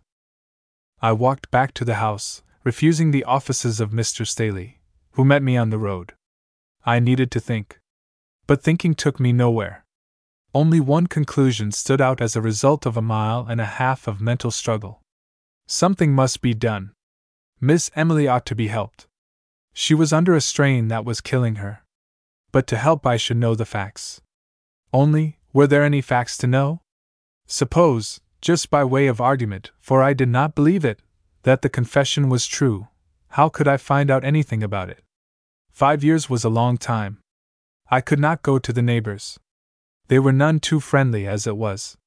Besides, the secret, if there was one, was not mine, but was Miss Emily's. I reached home at last, and smuggled the shawl into the house. I had no intention of explaining its return to Maggie. Yet, small as it was in its way, it offered a problem at once. For Maggie has a penetrating eye and an inquiring nature. I finally decided to take the bull by the horns and hang it in its accustomed place in the hall, where Maggie, finding it at 9 o'clock that evening, set up such a series of shrieks and exclamations as surpassed even her own record. I knitted that evening.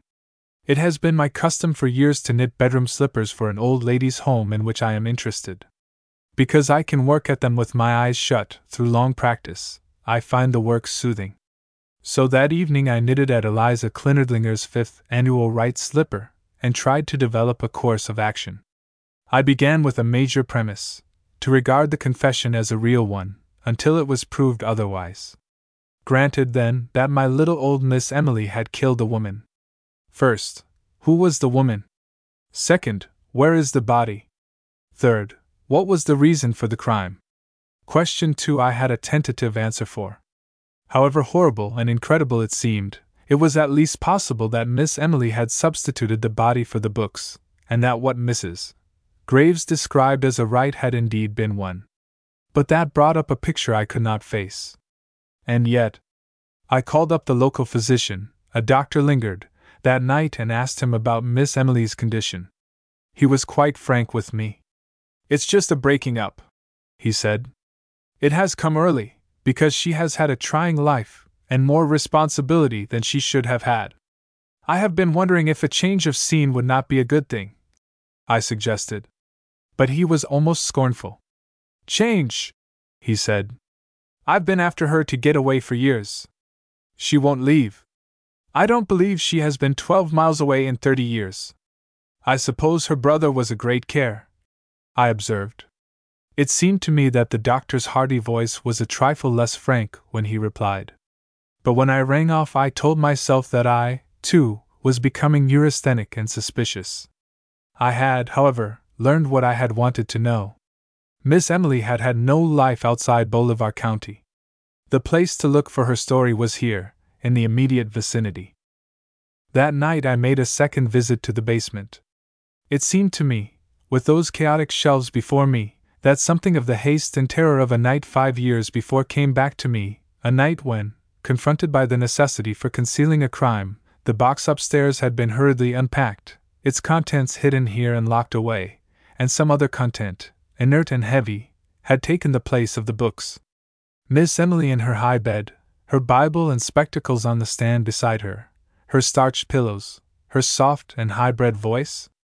Or another Miss Emily, panting and terror-stricken, carrying down her armfuls of forbidden books, her slight figure bent under their weight, her ears open for sounds from the silent house? Or that third Miss Emily, Martin Sprague's, a strange wild creature, either sane nor insane, building a crime out of the fabric of a nightmare? Which was the real Emily Benton? Or was there another contingency that I had not thought of?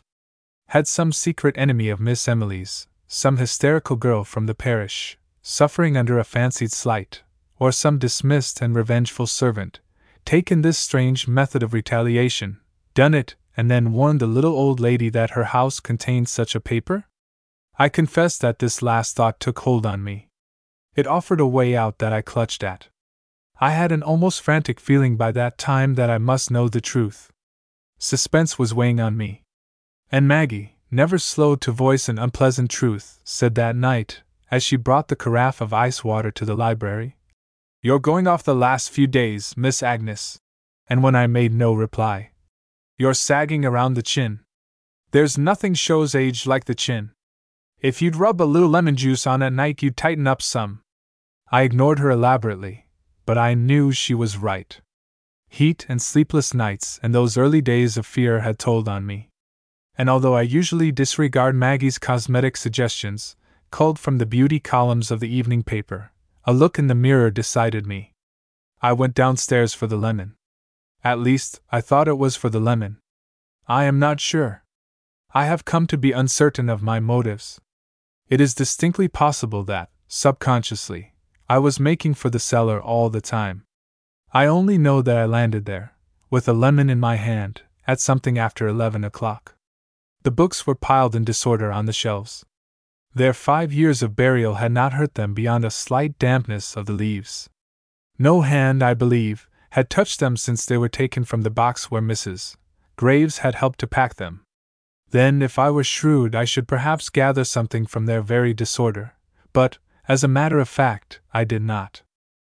I would, quite certainly, have gone away as I came, clueless, had I not attempted to straighten a pile of books, dangerously sagging, like my chin, and threatening a fall. My effort was rewarded by a veritable Niagara of books. They poured over the edge, a few first, then more, until I stood, it seemed, knee-deep in a raging sea of atheism. Somewhat grimly I set to work to repair the damage, and one by one I picked them up and restored them. I put them in methodically this time, glancing at each title to place the volume upright. Suddenly, out of the darkness of unbelief, a title caught my eye and held it. The Handwriting of God. I knew the book. It had fallen into bad company, but its theology was unimpeachable. It did not belong. I opened it. The Reverend Samuel Thaddeus had written his own name in it, in the cramped hand I had grown to know. Evidently its presence there was accidental. I turned it over in my hands, and saw that it was closed down on something, on several things, indeed. They proved to be a small black notebook, a pair of spectacles, a woman's handkerchief. I stood there looking at them. They might mean nothing but the accidental closing of a book, which was mistakenly placed in bad company, perhaps by Mrs. Graves. I was inclined to doubt her knowledge of religious literature. Or they might mean something more, something I had feared to find. Armed with the volume, and the lemon forgotten, where the cook found it the next day and made much of the mystery, I went upstairs again. Viewed in a strong light, the 3 articles took on real significance. The spectacles I fancied were Miss Emily's. They were, to all appearances, the duplicates of those on her tidy bedside stand, but the handkerchief was not hers. Even without the scent, which had left it, but clung obstinately to the pages of the book, I knew it was not hers. It was florid, embroidered, and cheap. And held close to the light, I made out a laundry mark in ink on the border. The name was either Wright or Knight. The notebook was an old one, and covered a period of almost 20 years. It contained dates and cash entries. The entries were nearly all in the Reverend Samuel Thaddeus's hand, but after the date of his death they had been continued in Miss Emily's writing. They varied little, save that the amounts gradually increased toward the end, and the dates were further apart. Thus, in 1898 there were 6 entries, aggregating $500. In 1902 to 1903 there were no entries at all, but in 1904 there was a single memorandum of $1,000. The entire amount must have been close to $25,000. There was nothing to show whether it was money saved or money spent, money paid out or come in. But across the years 1902 and 1903, the Reverend Thaddeus had written diagonally the word Australia. There was a certain amount of enlightenment there. Carlo Benton had been in Australia during those years. In his 50 Years in Bolivar County, the father had rather naively quoted a letter from Carlo Benton in Melbourne. A record, then, in all probability, of sums paid by this harassed old man to a worthless son. Only the handkerchief refused to be accounted for. I did not sleep that night.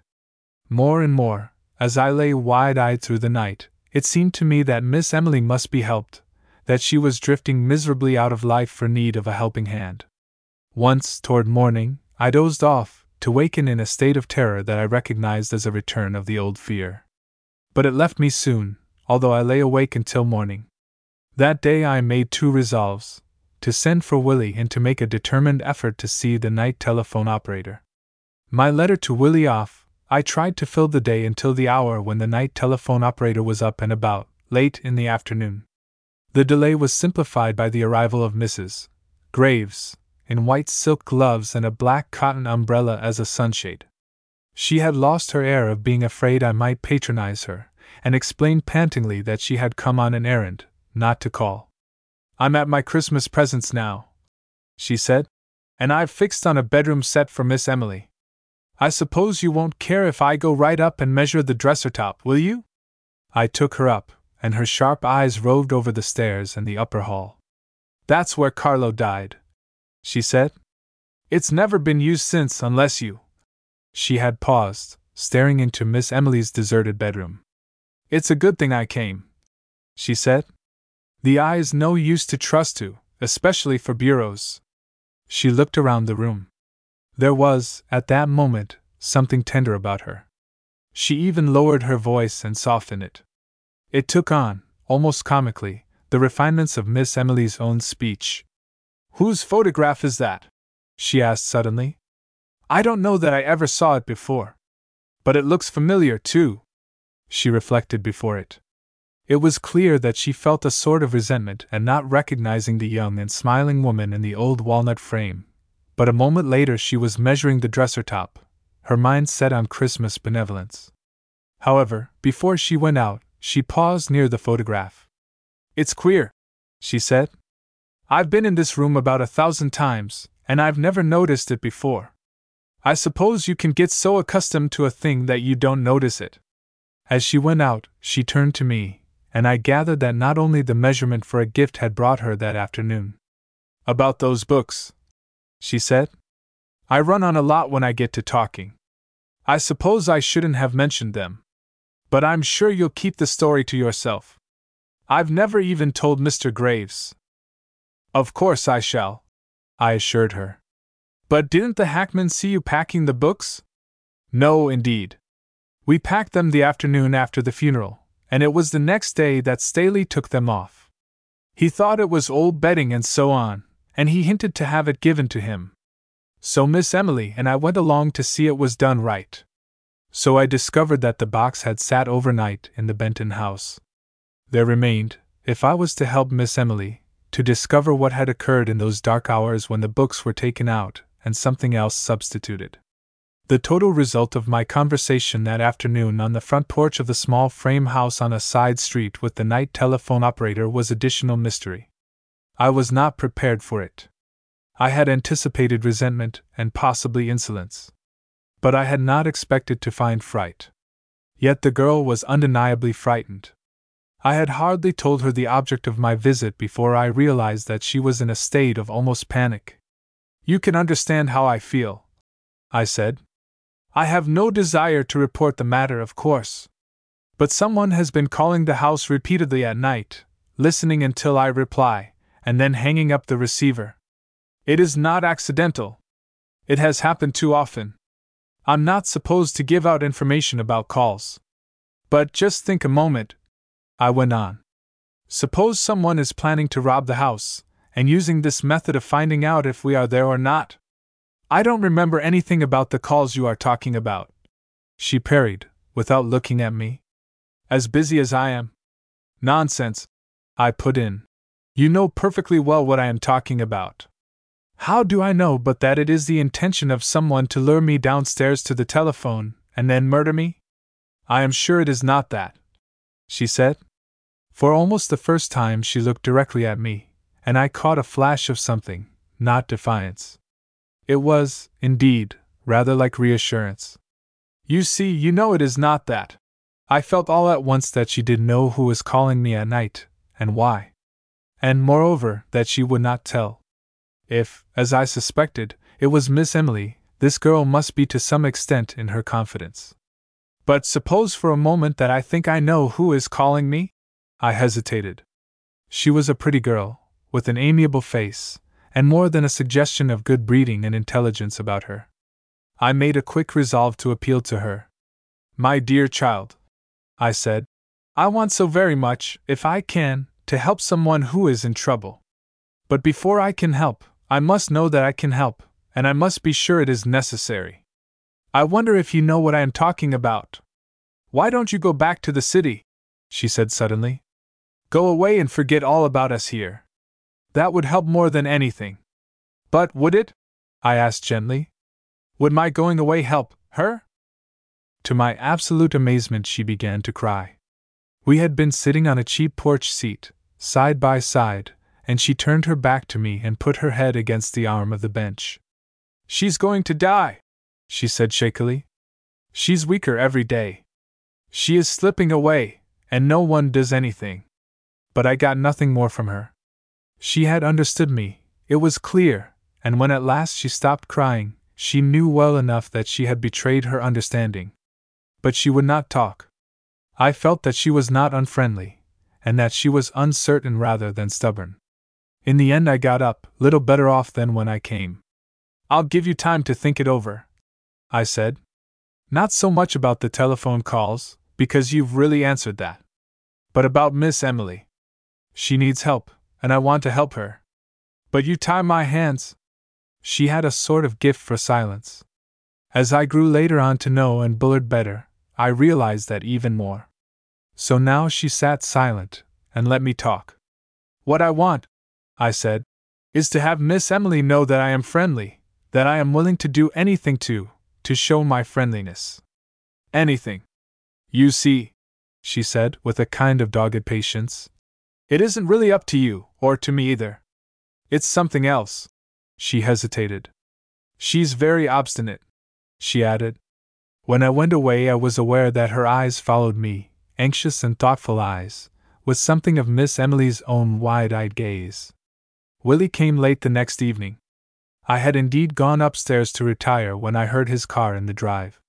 When I admitted him, he drew me into the library and gave me a good looking over. As I thought, he said. Nerves gone, looks gone. I told you Maggie would put a curse on you. What is it? So I told him. The telephone he already knew about. The confession he read over twice, and then observed, characteristically, that he would be eternally, I think the word is, hornswoggled. When I brought out the handwriting of God, following Mrs. Graves' story of the books, he looked thoughtful. And indeed by the end of the recital he was very grave. Sprague is a lunatic, he said with conviction. There was a body, and it went into the river in the packing case. It is distinctly possible that this knight, or right, woman, who owned the handkerchief, was the victim. However, that's for later on. The plain truth is that there was a murder, and that Miss Emily is shielding someone else. And, after all, that was the only immediate result of Willie's visit, a new theory. So that now it stood, there was a crime. There was no crime. Miss Emily had committed it. Miss Emily had not committed it. Miss Emily had confessed it, but someone else had committed it. For a few hours, however, our attention was distracted from Miss Emily and her concerns by the attempted robbery of the house that night. I knew nothing of it until I heard Willie shouting downstairs. I was deeply asleep, relaxed no doubt by the consciousness that at last there was a man in the house. And indeed, Maggie slept for the same reason through the entire occurrence. Stop, or I'll fire, Willie repeated, as I sat up in bed. I knew quite well that he had no weapon. There was not one in the house. But the next moment there was a loud report, either a door slamming or a pistol shot, and I ran to the head of the stairs. There was no light below, but a current of cool night air came up the staircase. And suddenly I realized that there was complete silence in the house. Willie! I cried out, in an agony of fright. But he did not reply. And then, suddenly, the telephone rang. I did not answer it. I know now why it rang, that there was real anxiety behind its summons. But I hardly heard it then. I was convinced that Willie had been shot. I must have gone noiselessly down the stairs, and at the foot I ran directly into Willie. He was standing there, only a deeper shadow in the blackness, and I had placed my hand over his, as it lay on the newel post, before he knew I was on the staircase. He wheeled sharply, and I felt, to my surprise, that he held a revolver in his hand. Willie! What is it? I said in a low tone. S.H., he whispered. Don't move, or speak. We listened, standing together. There were undoubtedly sounds outside, someone moving about, a hand on a window catch, and finally not particularly cautious steps at the front door. It swung open. I could hear it creak as it moved slowly on its hinges. I put a hand out to steady myself by the comfort of Willie's presence before me, between me and that softly opening door. But Willie was moving forward, crouched down, I fancied, and the memory of that revolver terrified me. Don't shoot him, Willie! I almost shrieked. Shoot whom? Said Willie's cool voice, just inside the door. I knew then, and I went sick all over. Somewhere in the hall between us crouched the man I had taken for Willie, crouched with a revolver in his right hand. The door was still open, I knew, and I could hear Willie fumbling on the hall stand for matches. I called out something incoherent about not striking a light, but Willie, whistling softly to show how cool he was, struck a match. It was followed instantly by a report, and I closed my eyes. When I opened them, Willie was standing unhurt, staring over the burning match at the door, which was closed, and I knew that the report had been but the bang of the heavy door. What in blazes slammed that door? He said. The burglar, or whatever he is, I said, my voice trembling in spite of me. He was here, in front of me. I laid my hand on his. He had a revolver in it. When you opened the door, he slipped out past you. Willie muttered something, and went toward the door. A moment later I was alone again, and the telephone was ringing. I felt my way back along the hall. I touched the cat, which had been sleeping on the telephone stand. He merely turned over. I have tried, in living that night over again, to record things as they impress me. For, after all, this is a narrative of motive rather than of incidents, of emotions as against deeds. But at the time, the brief conversation over the telephone seemed to me both horrible and unnatural. From a great distance a woman's voice said, "Is anything wrong there?" That was the first question, and I felt quite sure that it was the Bullard girl's voice. That is, looking back from the safety of the next day, I so decided. At the time I had no thought whatever. "There is nothing wrong," I replied. I do not know why I said it. Surely there was enough wrong, with Willie chasing an armed intruder through the garden. I thought the connection had been cut, for there was a buzzing on the wire. But a second or so later there came an entirely different voice, one I had never heard before, a plaintive voice, full, I thought, of tears. "Oh, please," said this voice, "go out and look in your garden, or along the road. Please, quickly! You will have to explain," I said impatiently. "Of course we will go and look, but who is it, and why?" I was cut off there, definitely, and I could not get Central's attention again. Willie's voice from the veranda boomed through the lower floor. "This is I," he called. "No boiling water, please. I am coming in." He went into the library and lighted a lamp. He was smiling when I entered, a reassuring smile, but rather a sheepish one, too. "To think of letting him get by like that," he said. "The cheapest kind of a trick. He had slammed the door before to make me think he had gone out, and all the time he was inside. And you, why didn't you scream? I thought it was you," I told him. The library was in chaos. Letters were lying about, papers, books. The drawer of the large desk table in the center of the room had been drawn out and searched. The history of Bolivar County, for instance, was lying on the floor, face down, in a most ignoble position. In one place books had been taken from a recess by the fireplace, revealing a small wall cupboard behind. I had never known of the hiding place, but a glance into it revealed only a bottle of red ink and the manuscript of a sermon on missions. Standing in the disorder of the room, I told Willie about the telephone message. He listened attentively, and at first skeptically. "Probably a ruse to get us out of the house, but coming a trifle late to be useful," was his comment. But I had read distress in the second voice, and said so. At last he went to the telephone. "I'll verify it," he explained. "If someone is really anxious, I'll get the car and take a scout around." But he received no satisfaction from the Bullard girl, who, he reported, listened stoically and then said she was sorry, but she did not remember who had called. On his reminding her that she must have a record, she countered with the flat statement that there had been no call for us that night. Willie looked thoughtful when he returned to the library. "There's a queer story back of all this," he said. "I think I'll get the car and scout around." "He is armed, Willie," I protested.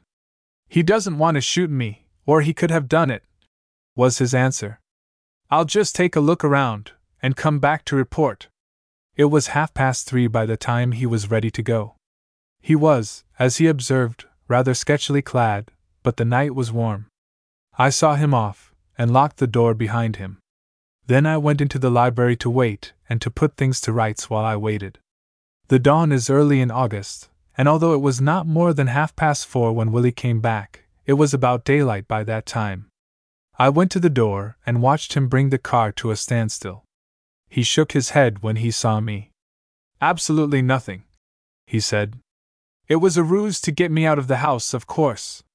I've run the whole way between here and town twice." "But that could not have taken an hour," I protested. "No," he said. "I met the doctor, what's his name, the local MD anyhow, footing it out of the village to a case, and I took him to his destination. He has a car, it seems, but it's out of order. Interesting old chap," he added, as I led the way into the house.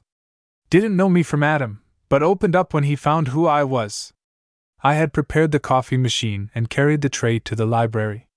While I lighted the lamp, he stood, whistling softly and thoughtfully. At last he said, "Look here, Aunt Agnes, I think I'm a good bit of a fool, but sometime this morning I wish you would call up Thomas Jenkins, on the Elmwood Road, and find out if anyone is sick there." But when I stared at him, he only laughed sheepishly. "You can see how your suspicious disposition has undermined and ruined my once trusting nature," he scoffed. He took his coffee, and then, stripping off his ulster, departed for bed. I stopped to put away the coffee machine, and with Maggie in mind, to hang up his motor coat. It was then that the flashlight fell out. I picked it up.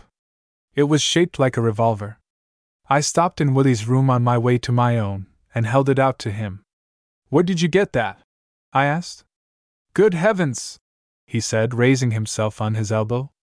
"It belongs to the doctor. He gave it to me to examine the fan belt. I must have dropped it into my pocket." And still I was nowhere. Suppose I had touched this flashlight at the foot of the stairs and mistaken it for a revolver? Suppose that the doctor, making his way toward the village and finding himself pursued, had faced about and pretended to be leaving it? Grant, in a word, that Dr. Lingard himself had been our night visitor. What then?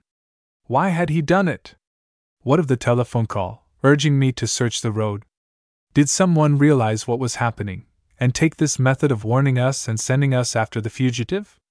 I knew the Thomas Jenkins farm on the Elmsburg Road. I had, indeed, bought vegetables and eggs from Mr. Jenkins himself.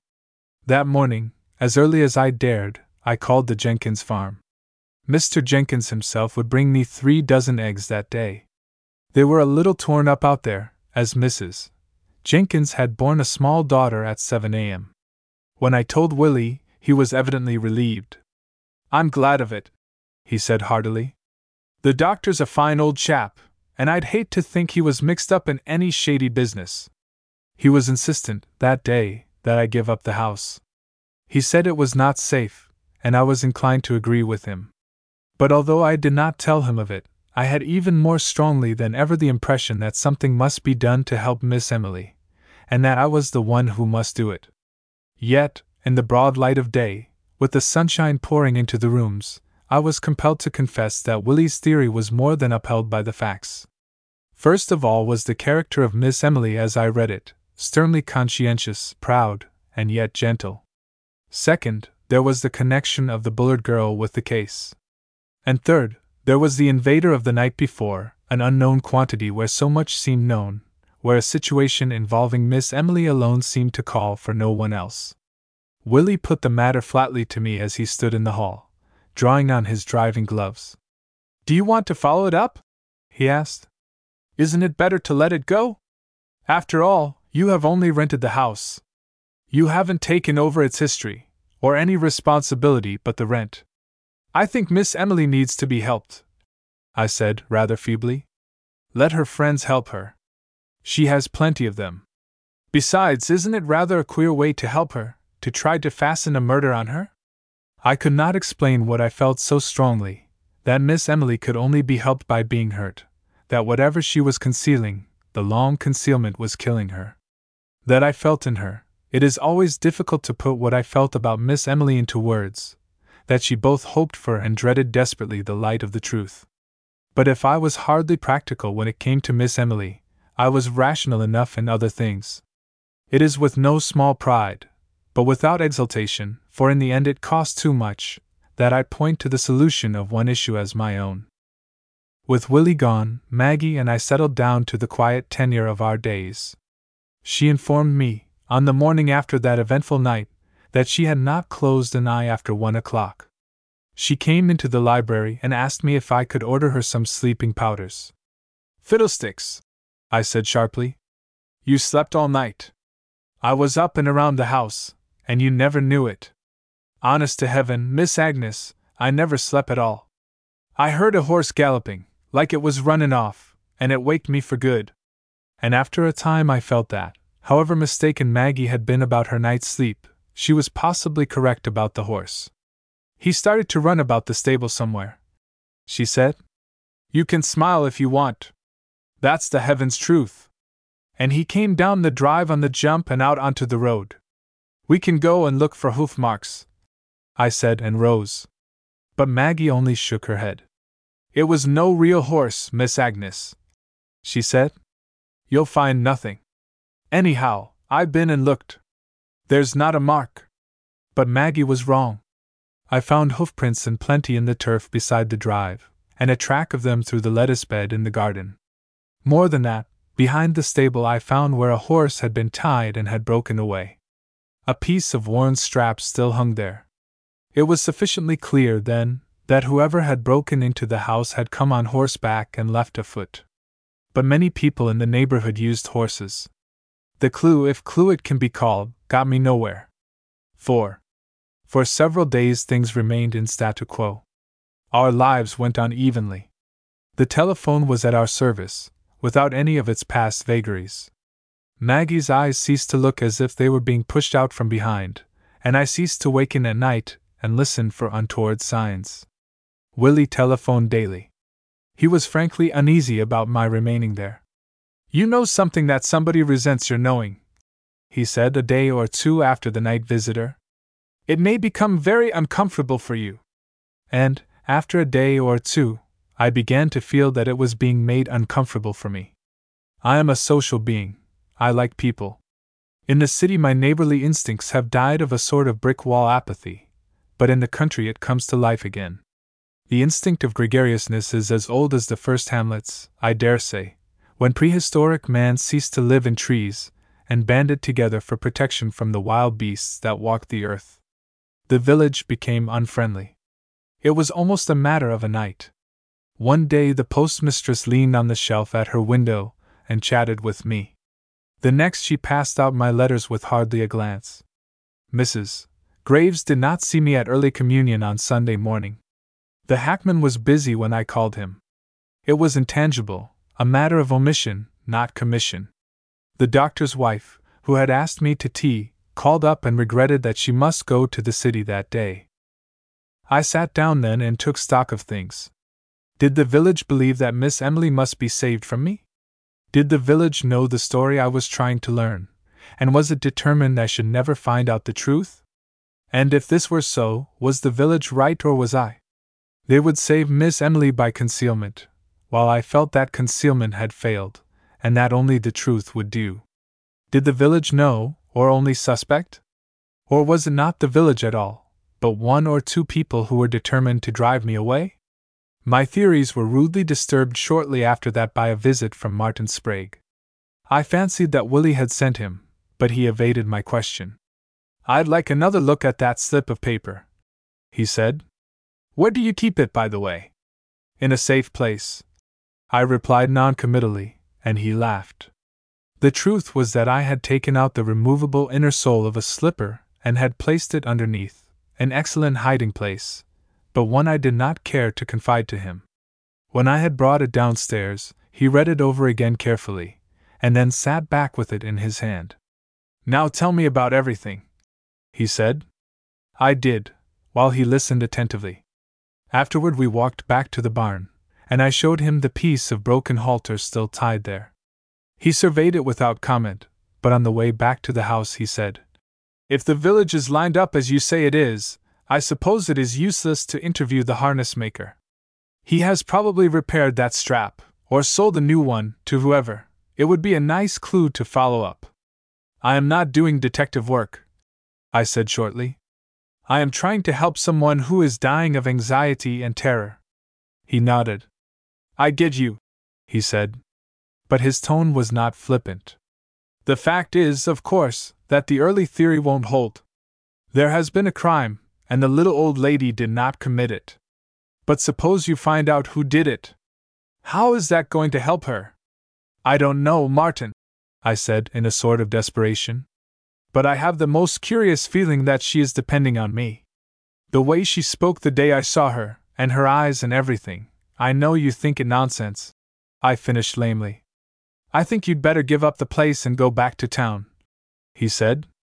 But I saw that he watched me carefully, and when, at last, he got up to go, he put a hand on my shoulder. I think you are right, after all, he said. There are a good many things that can't be reasoned out with any logic we have, but that are true nevertheless. We call it intuition, but it's really subconscious intelligence. Stay, by all means, if you feel you should. In the doorway, he said. Remember this, Miss Agnes. Both a crime of violence and a confession like the one in your hand are the products of impulse. They are not, either of them, premeditated. They are not the work, then, of a calculating or cautious nature.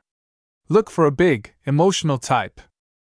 It was a day or two after that I made my visit to Miss Emily. I had stopped once before, to be told with an air of finality that the invalid was asleep. On this occasion I took with me a basket of fruit. I had half expected a refusal, but I was admitted. The Bullard girl was with Miss Emily. She had, I think, been kneeling beside the bed, and her eyes were red and swollen. But Miss Emily herself was as cool, as dainty and starched and fragile as ever. More so, I thought. She was thinner, and although it was a warm August day, a white silk shawl was wrapped around her shoulders and fastened with an amethyst brooch. In my clasp her thin hand felt hot and dry. I have been waiting for you, she said simply. She looked at Bullard, and the message in her eyes was plain enough. But the girl ignored it. She stood across the bed from me and eyed me steadily. My dear, said Miss Emily in her high-bred voice, if you have anything to do, Miss Blackiston will sit with me for a little while. I have nothing to do, said the girl doggedly. Perhaps this is not the word. She had more the look of endurance and supreme patience. There was no sharpness about her, although there was vigilance. Miss Emily sighed, and I saw her eyes seek the Bible beside her. But she only said gently, Then sit down, dear. You can work at my knitting if you like. My hands get very tired. She asked me questions about the house and the garden. The raspberries were usually quite good, and she was rather celebrated for her lettuces. If I had more than I needed, would I mind if Mr. Staley took a few into the doctor, who was fond of them? The mention of Dr. Lingard took me back to the night of the burglary. I wondered if to tell Miss Emily would unduly agitate her. I think I would not have told her, but I caught the girl's eye, across the bed, raised from her knitting and fixed on me with a peculiar intensity. Suddenly it seemed to me that Miss Emily was surrounded by a conspiracy of silence, and it roused my antagonism. There are plenty of lettuces, I said, although a few were trampled by a runaway horse the other night. It is rather a curious story. So I told her of our night visitor. I told it humorously, lightly, touching on my own horror at finding I had been standing with my hand on the burglar's shoulder. But I was sorry for my impulse immediately, for I saw Miss Emily's body grow rigid, and her hands twist together. She did not look at me. She stared fixedly at the girl. Their eyes met. It was as if Miss Emily asked a question which the girl refused to answer. It was as certain as though it had been a matter of words instead of glances. It was over in a moment. Miss Bullard went back to her knitting, but Miss Emily lay still. I think I should not have told you, I apologized. I thought it might interest you. Of course, nothing whatever was taken, and no damage done, except to the lettuces. And, said Miss Emily, will you bring me some fresh water? The girl rose reluctantly, but she did not go farther than the top of the staircase, just beyond the door. We heard her calling to someone below, in her clear young voice, to bring the water, and the next moment she was back in the room. But Miss Emily had had the opportunity for one sentence. I know now, she said quietly, that you have found it.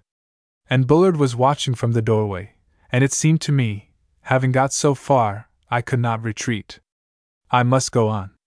Miss Bullard, I said, I would like to have just a short conversation with Miss Emily. It is about a private matter. I am sure you will not mind if I ask you. I shall not go out.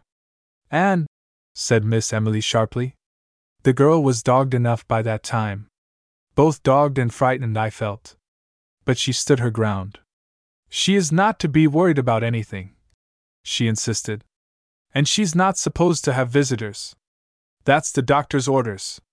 I felt outraged and indignant, but against the stone wall of the girl's presence and her distrust I was helpless. I got up, with as much dignity as I could muster. "I should have been told that downstairs." "The woman's a fool," said Anne Bullard, with a sort of suppressed fierceness. She stood aside as, having said goodbye to Miss Emily, I went out, and I felt that she hardly breathed until I had got safely to the street. Looking back, I feel that Emily Benton died at the hands of her friends. For she died, indeed died in the act of trying to tell me what they had determined she should never tell. Died of kindness and misunderstanding. Died repressed, as she had lived repressed. Yet, I think, died calmly and bravely. I had made no further attempt to see her, and Maggie and I had taken up again the quiet course of our lives. The telephone did not ring of nights. The cat came and went, spending, as I had learned, its days with Miss Emily and its nights with us. I have wondered since how many nights Miss Emily had spent in the low chair in that back hall, where the confession lay hidden, that the cat should feel it could sleep nowhere else. The days went by, warm days and cooler ones, but rarely rainy ones. The dust from the road settled thick over flowers and shrubbery. The lettuces wilted, and those that stood up in the sun were strong and bitter. By the end of August we were gasping in a hot dryness that cracked the skin and made any but cold food impossible. Miss Emily lay through it all in her hot upper room in the village, and my attempt, through Dr. Lingard, to coax her back to the house by offering to leave it brought only a negative. "It would be better for her, you understand," the doctor said over the telephone. "But she is very determined, and she insists on remaining where she is." And I believe this was the truth. They would surely have been glad to get rid of me, these friends of Miss Emily's. I have wondered since what they thought of me, and Bullard and the doctor, to have feared me as they did. I look in the mirror, and I see a middle-aged woman, with a determined nose, slightly inquisitive, and what I trust is a humorous mouth, for it has no other virtues. But they feared me. Perhaps long looking for a danger affects the mental vision. Anyhow, by the doctor's order, I was not allowed to call and see Miss Emily again. Then, one night, the heat suddenly lifted. One moment I was sitting on the veranda, lifeless and inert, and the next a cool wind, with a hint of rain, had set the shutters to banging and the curtains to flowing, like flags of truce, from the windows. The air was life, energy. I felt revivified. And something of the same sort must have happened to Miss Emily. She must have sat up among her pillows, her face fanned with the electric breeze, and made her determination to see me. And Bullard was at work, and she was free from observation. It must have been 9 o'clock when she left the house, a shaken little figure in black, not as neat as usual, but hooked and buttoned, for all that, with no one will ever know what agony of old hands. She was 2 hours and a half getting to the house, and the rain came at 10 o'clock. By 11:30, when the doorbell rang, she was a sodden mass of wet garments, and her teeth were chattering when I led her into the library. She could not talk. The thing she had come to say was totally beyond her. I put her to bed in her own room. And 2 days later she died. I had made no protest when Anne Bullard presented herself at the door the morning after Miss Emily arrived, and walking into the house, took sleepless charge of the sick room. And I made no reference save once to the reason for the tragedy. That was the night Miss Emily died. And Bullard had called to me that she feared there was a change, and I went into the sick room. There was a change, and I could only shake my head. She burst out at me then. "If only you had never taken this house," she said. "You people with money, you think there is nothing you cannot have. You came, and now look." "And," I said with a bitterness I could not conceal, "Miss Emily is not young, and I think she is ready to go. But she has been killed by her friends. I wanted to help, but they would not allow me to." Toward morning there was nothing more to be done, and we sat together, listening to the stertorous breathing from the bed. Maggie, who had been up all night, had given me notice at 3 in the morning, and was upstairs packing her trunk. I went into my room, and brought back Miss Emily's confession. "Isn't it time," I said, "to tell me about this? I ought to know, I think, before she goes. If it is not true, you owe it to her, I think." But she shook her head. I looked at the confession, and from it to Miss Emily's pinched old face. "To whom it may concern, on the 30th day of May, 1911, I killed a woman here in this house. I hope you will not find this until I am dead. Signed, Emily Benton." And was watching me. I went to the mantel and got a match, and then, standing near the bed, I lighted it and touched it to the paper. It burned slowly, a thin blue semicircle of fire that ate its way slowly across until there was but the corner I held. I dropped it into the fireplace and watched it turn to black ash. I may have fancied it. I am always fancying things about Miss Emily, but I will always think that she knew. She drew a longer, quieter breath, and her eyes, fixed and staring, closed. I think she died in the first sleep she had had in 24 hours. I had expected Anne Bullard to show emotion, for no one could doubt her attachment to Miss Emily. But she only stood stoically by the bed for a moment and then, turning swiftly, went to the wall opposite and took down from the wall the walnut-framed photograph Mrs. Graves had commented on. Anne Bullard stood with the picture in her hand, looking at it. And suddenly she broke into sobs. It was stormy weeping, and I got the impression that she wept, not for Miss Emily, but for many other things, as though the piled-up grief of years had broken out at last. She took the photograph away, and I never saw it again. Miss Emily was buried from her home. I obliterated myself, and her friends, who were, I felt, her murderers, came in and took charge. They paid me the tribute of much politeness, but no cordiality, and I think they felt toward me as I felt toward them. They blamed me with the whole affair. She left her property all to Anne Bullard, to the astonished rage of the congregation, which had expected the return of its dimes and quarters, no doubt, in the shape of a new altar or perhaps an organ. Not a cent to keep up the mausoleum or anything, Mrs. Graves confided to me, and nothing to the church. All to that telephone girl, who comes from no one knows where. It's enough to make her father turn over in his grave. It has set people talking, I can tell you. Maggie's mental state during the days preceding the funeral was curious. She coupled the most meticulous care as to the preparations for the ceremony, and a sort of loving gentleness when she decked Miss Emily's small old frame for its last rites, with suspicion and hatred of Miss Emily living. And this suspicion she held also against Anne Bullard. Yet she did not want to leave the house. I do not know just what she expected to find. We were cleaning up preparatory to going back to the city, and I felt that at least a part of Maggie's enthusiasm for corners was due to a hope of locating more concealed papers. She was rather less than polite to the Bullard girl, who was staying on at my invitation, because the village was now flagrantly unfriendly and suspicious of her. And for some strange reason, the fact that Miss Emily's cat followed and everywhere convinced Maggie that her suspicions were justified. "It's like this, Miss Agnes," she said one morning, leaning on the handle of a floor brush. "She had some power over the old lady, and that's how she got the property. And I am saying nothing, but she's no Christian, that girl. To see her and that cat going out night after night, both snooping along on their tiptoes, it ain't normal." I had several visits from Martin Sprague since Miss Emily's death, and after a time I realized that he was interested in Anne. She was quite attractive in her mourning clothes, and there was something about her, not in feature, but in neatness and in the way her things had of, well, staying in place, that reminded me of Miss Emily herself.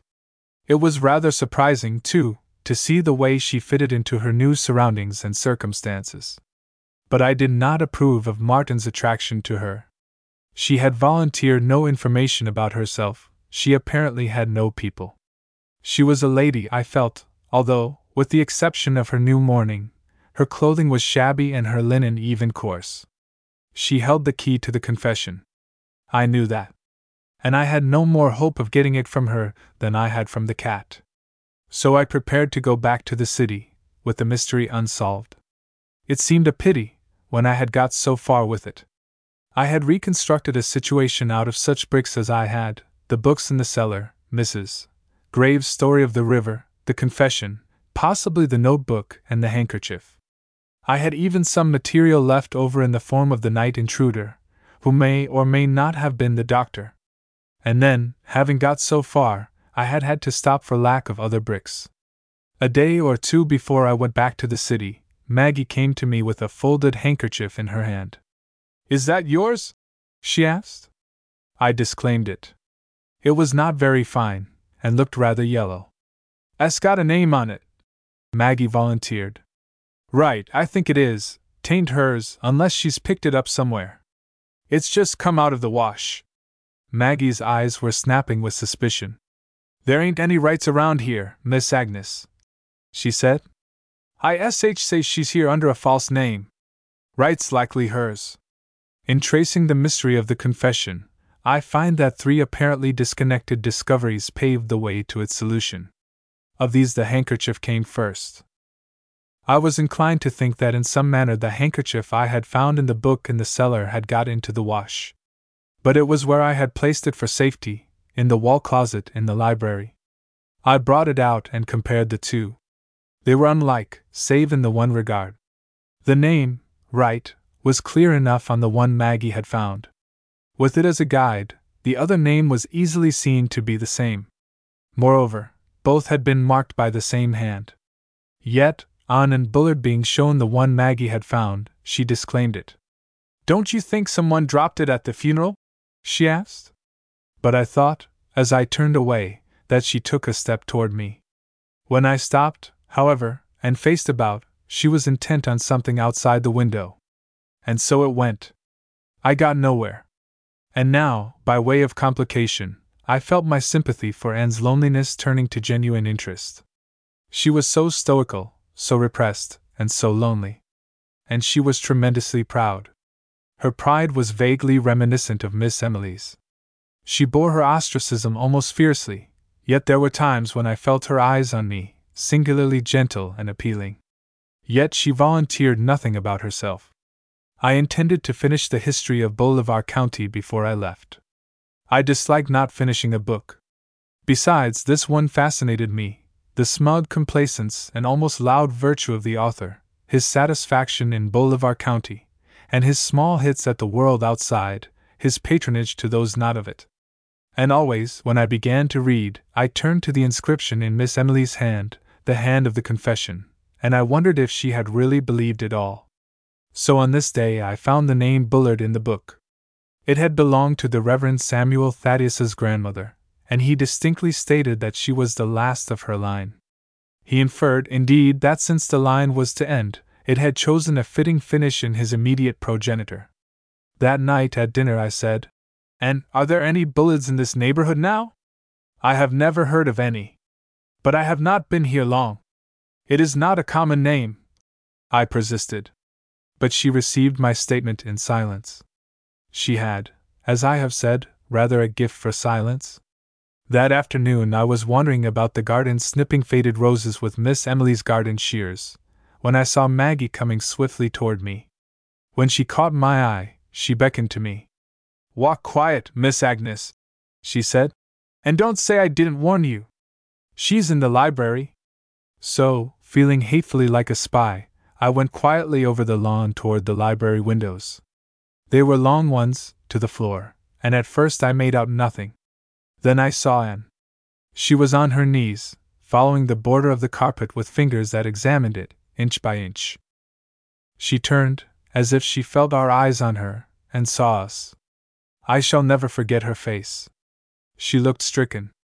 I turned away. There was something in her eyes that made me think of Miss Emily, lying among her pillows and waiting for me to say the thing she was dreading to hear.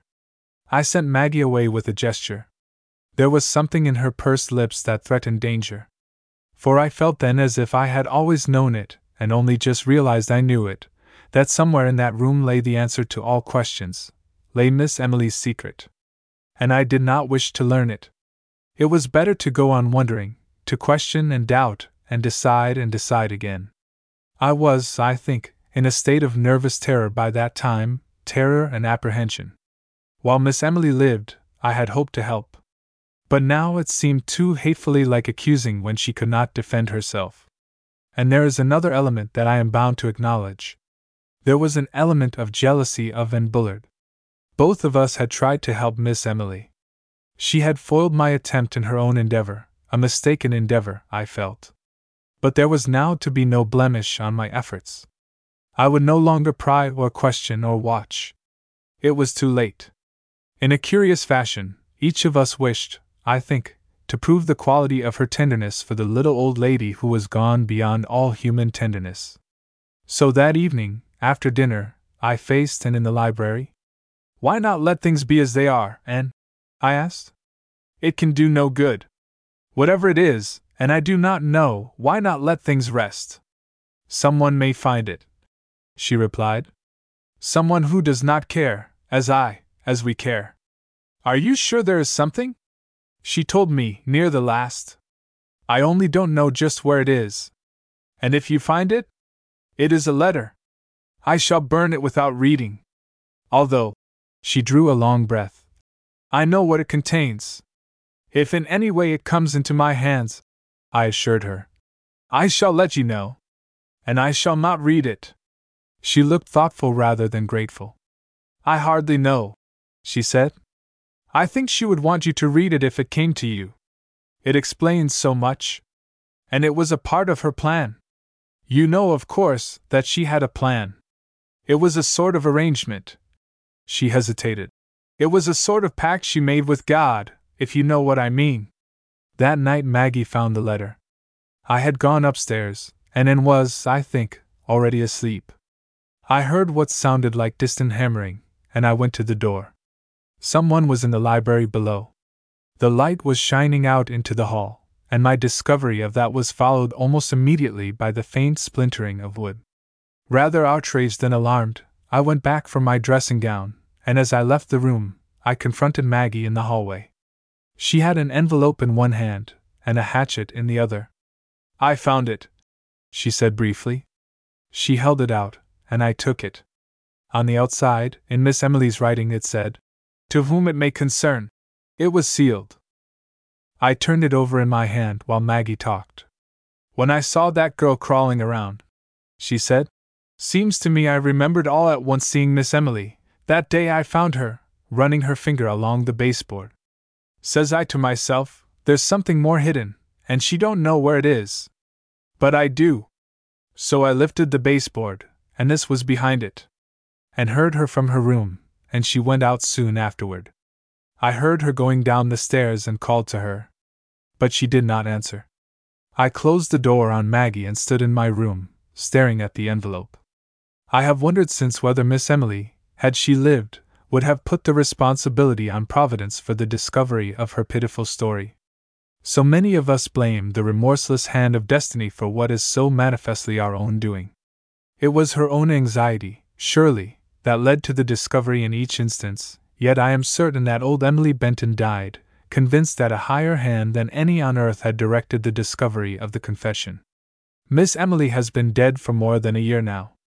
To publish the letter can do her no harm. In a way, too, I feel, it may be the fulfillment of that strange pact she made. For just as discovery was the thing she most dreaded, so she felt that by paying her penalty here she would be saved something beyond, that sort of spiritual bookkeeping which most of us call religion. And Sprague, she is married now to Martin, has, I think, some of Miss Emily's feeling about it, although she denies it. But I am sure that in consenting to the recording of Miss Emily's story, she feels that she is doing what that gentle fatalist would call following the hand of Providence. I read the letter that night in the library where the light was good. It was a narrative, not a letter, strictly speaking. It began abruptly. "I must set down this thing as it happened. I shall write it fully, because I must get it off my mind. I find that I am always composing it, and that my lips move when I walk along the street or even when I am sitting in church. How terrible if I should some day speak it aloud. My great-grandmother was a Catholic. She was a Bullard. Perhaps it is from her that I have this overwhelming impulse to confession. And lately I have been terrified. I must tell it, or I shall shriek it out some day, in the church, during the litany, from battle and murder, and from sudden death, good Lord, deliver us." There was a space here. When the writing began again, time had elapsed. The ink was different, the writing more controlled. What a terrible thing hate is! It is a poison. It penetrates the mind and the body and changes everything. I, who once thought I could hate no one, now find that hate is my daily life, my getting up and lying down, my sleep, my waking. From hatred, envy, and malice, and all uncharitableness, good Lord, deliver us. Must one suffer twice for the same thing? Is it not true that we pay but one penalty?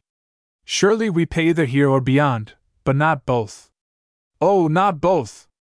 Will this ever be found? Where shall I hide it? For I have the feeling that I must hide it, not destroy it, as the Catholic buries his sin with the priest. My father once said that it is the healthful humiliation of the confessional that is its reason for existing. If humiliation be a virtue. I have copied the confession to this point, but I find I cannot go on.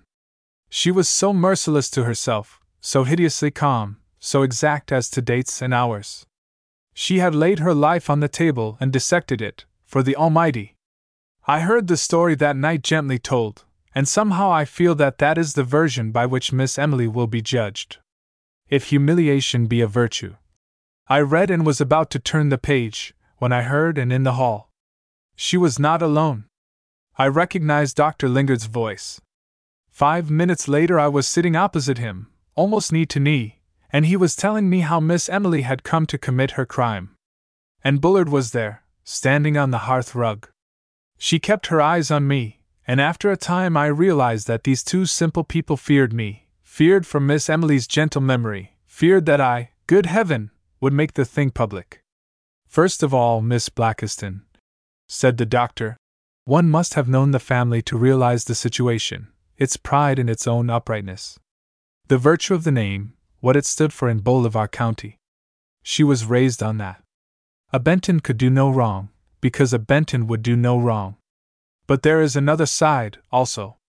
I doubt if any girl was ever raised as Miss Emily was. She knew nothing. At 50 she was as childlike and innocent as she was at 10. She had practically never heard of vice. The ugly things, for her, did not exist. And all the time, there was a deep and strong nature underneath. She should have married and had children, but there was no one here for her to marry. He smiled faintly. I asked for her myself, and was forbidden the house for years as a result. You have heard of the brother? But of course you have. I know you have found the books. Such an existence as the family life here was bound to have its reactions. Carlo was a reaction. 25 years ago he ran away with a girl from the village. He did not marry her. I believe he was willing at one time, but his father opposed it violently. It would have been to recognize a thing he refused to recognize. He turned suddenly to Anne. Don't you think this is going to be painful? He asked. Why? I know it all. Very well. This girl, the one Carlo ran away with, determined to make the family pay for that refusal. She made them actually pay, year by year. Emily knew about it. She had to pinch to make the payments. The father sat in a sort of detached position, in the center of Bolivar County, and let her bear the brunt of it. I shall never forget the day she learned there was a child. It sickened her. She had not known about those things. And I imagine, if we could know, that that was the beginning of things. And all the time there was the necessity for secrecy.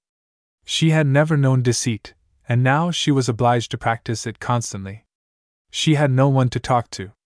Her father, beyond making entries of the amounts paid to the woman in the case, had nothing to do with it. She bore it all year after year. And it ate like a cancer. Remember, I never knew. Who would have done anything for her, she never told me. Carlo lived hard and came back to die. The father went. She nursed them both. I came every day, and I never suspected. Only now and then I wondered about her. She looked burned. I don't know any other word. Then, the night after Carlo had been buried, she telephoned for me. It was 11 o'clock. She met me, out there in the hall, and she said, John, I have killed somebody. I thought she was out of her mind. But she opened the door and... He turned and glanced at Anne. Please, she said. It was Anne's mother.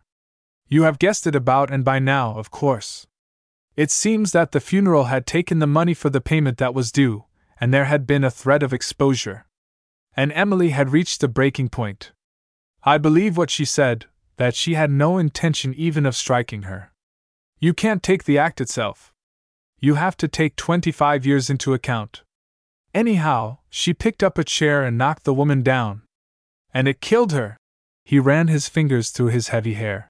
It should not have killed her, he reflected. There must have been some other weakness, heart or something. I don't know. But it was a heavy chair. I don't see how Emily. His voice trailed off. There we were, he said with a long breath. Poor Emily, and the other poor soul, either of them fundamentally at fault, both victims. I know about the books, I put in hastily. I could not have him going over that again. You knew that too, he gazed at me. Poor Emily, he said. She tried to atone. She brought in here, and told her the whole story. It was a bad time, all round. But at last, and saw the light. The only one who would not see the light was Emily. And at last she hit on this confession idea. I suspected it when she rented the house. When I accused her of it, she said, I have given it to Providence to decide. If the confession is found, I shall know I am to suffer. And I shall not lift a hand to save myself. So it went through the hours.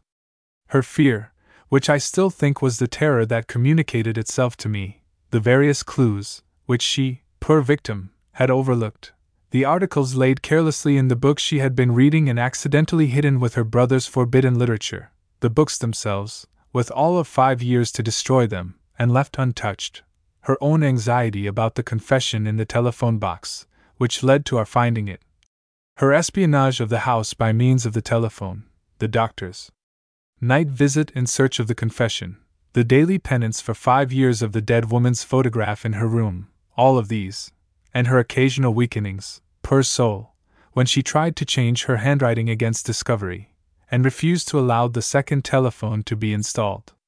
How clear it was! How, in a way, inevitable! And, too, how really best for her it had turned out.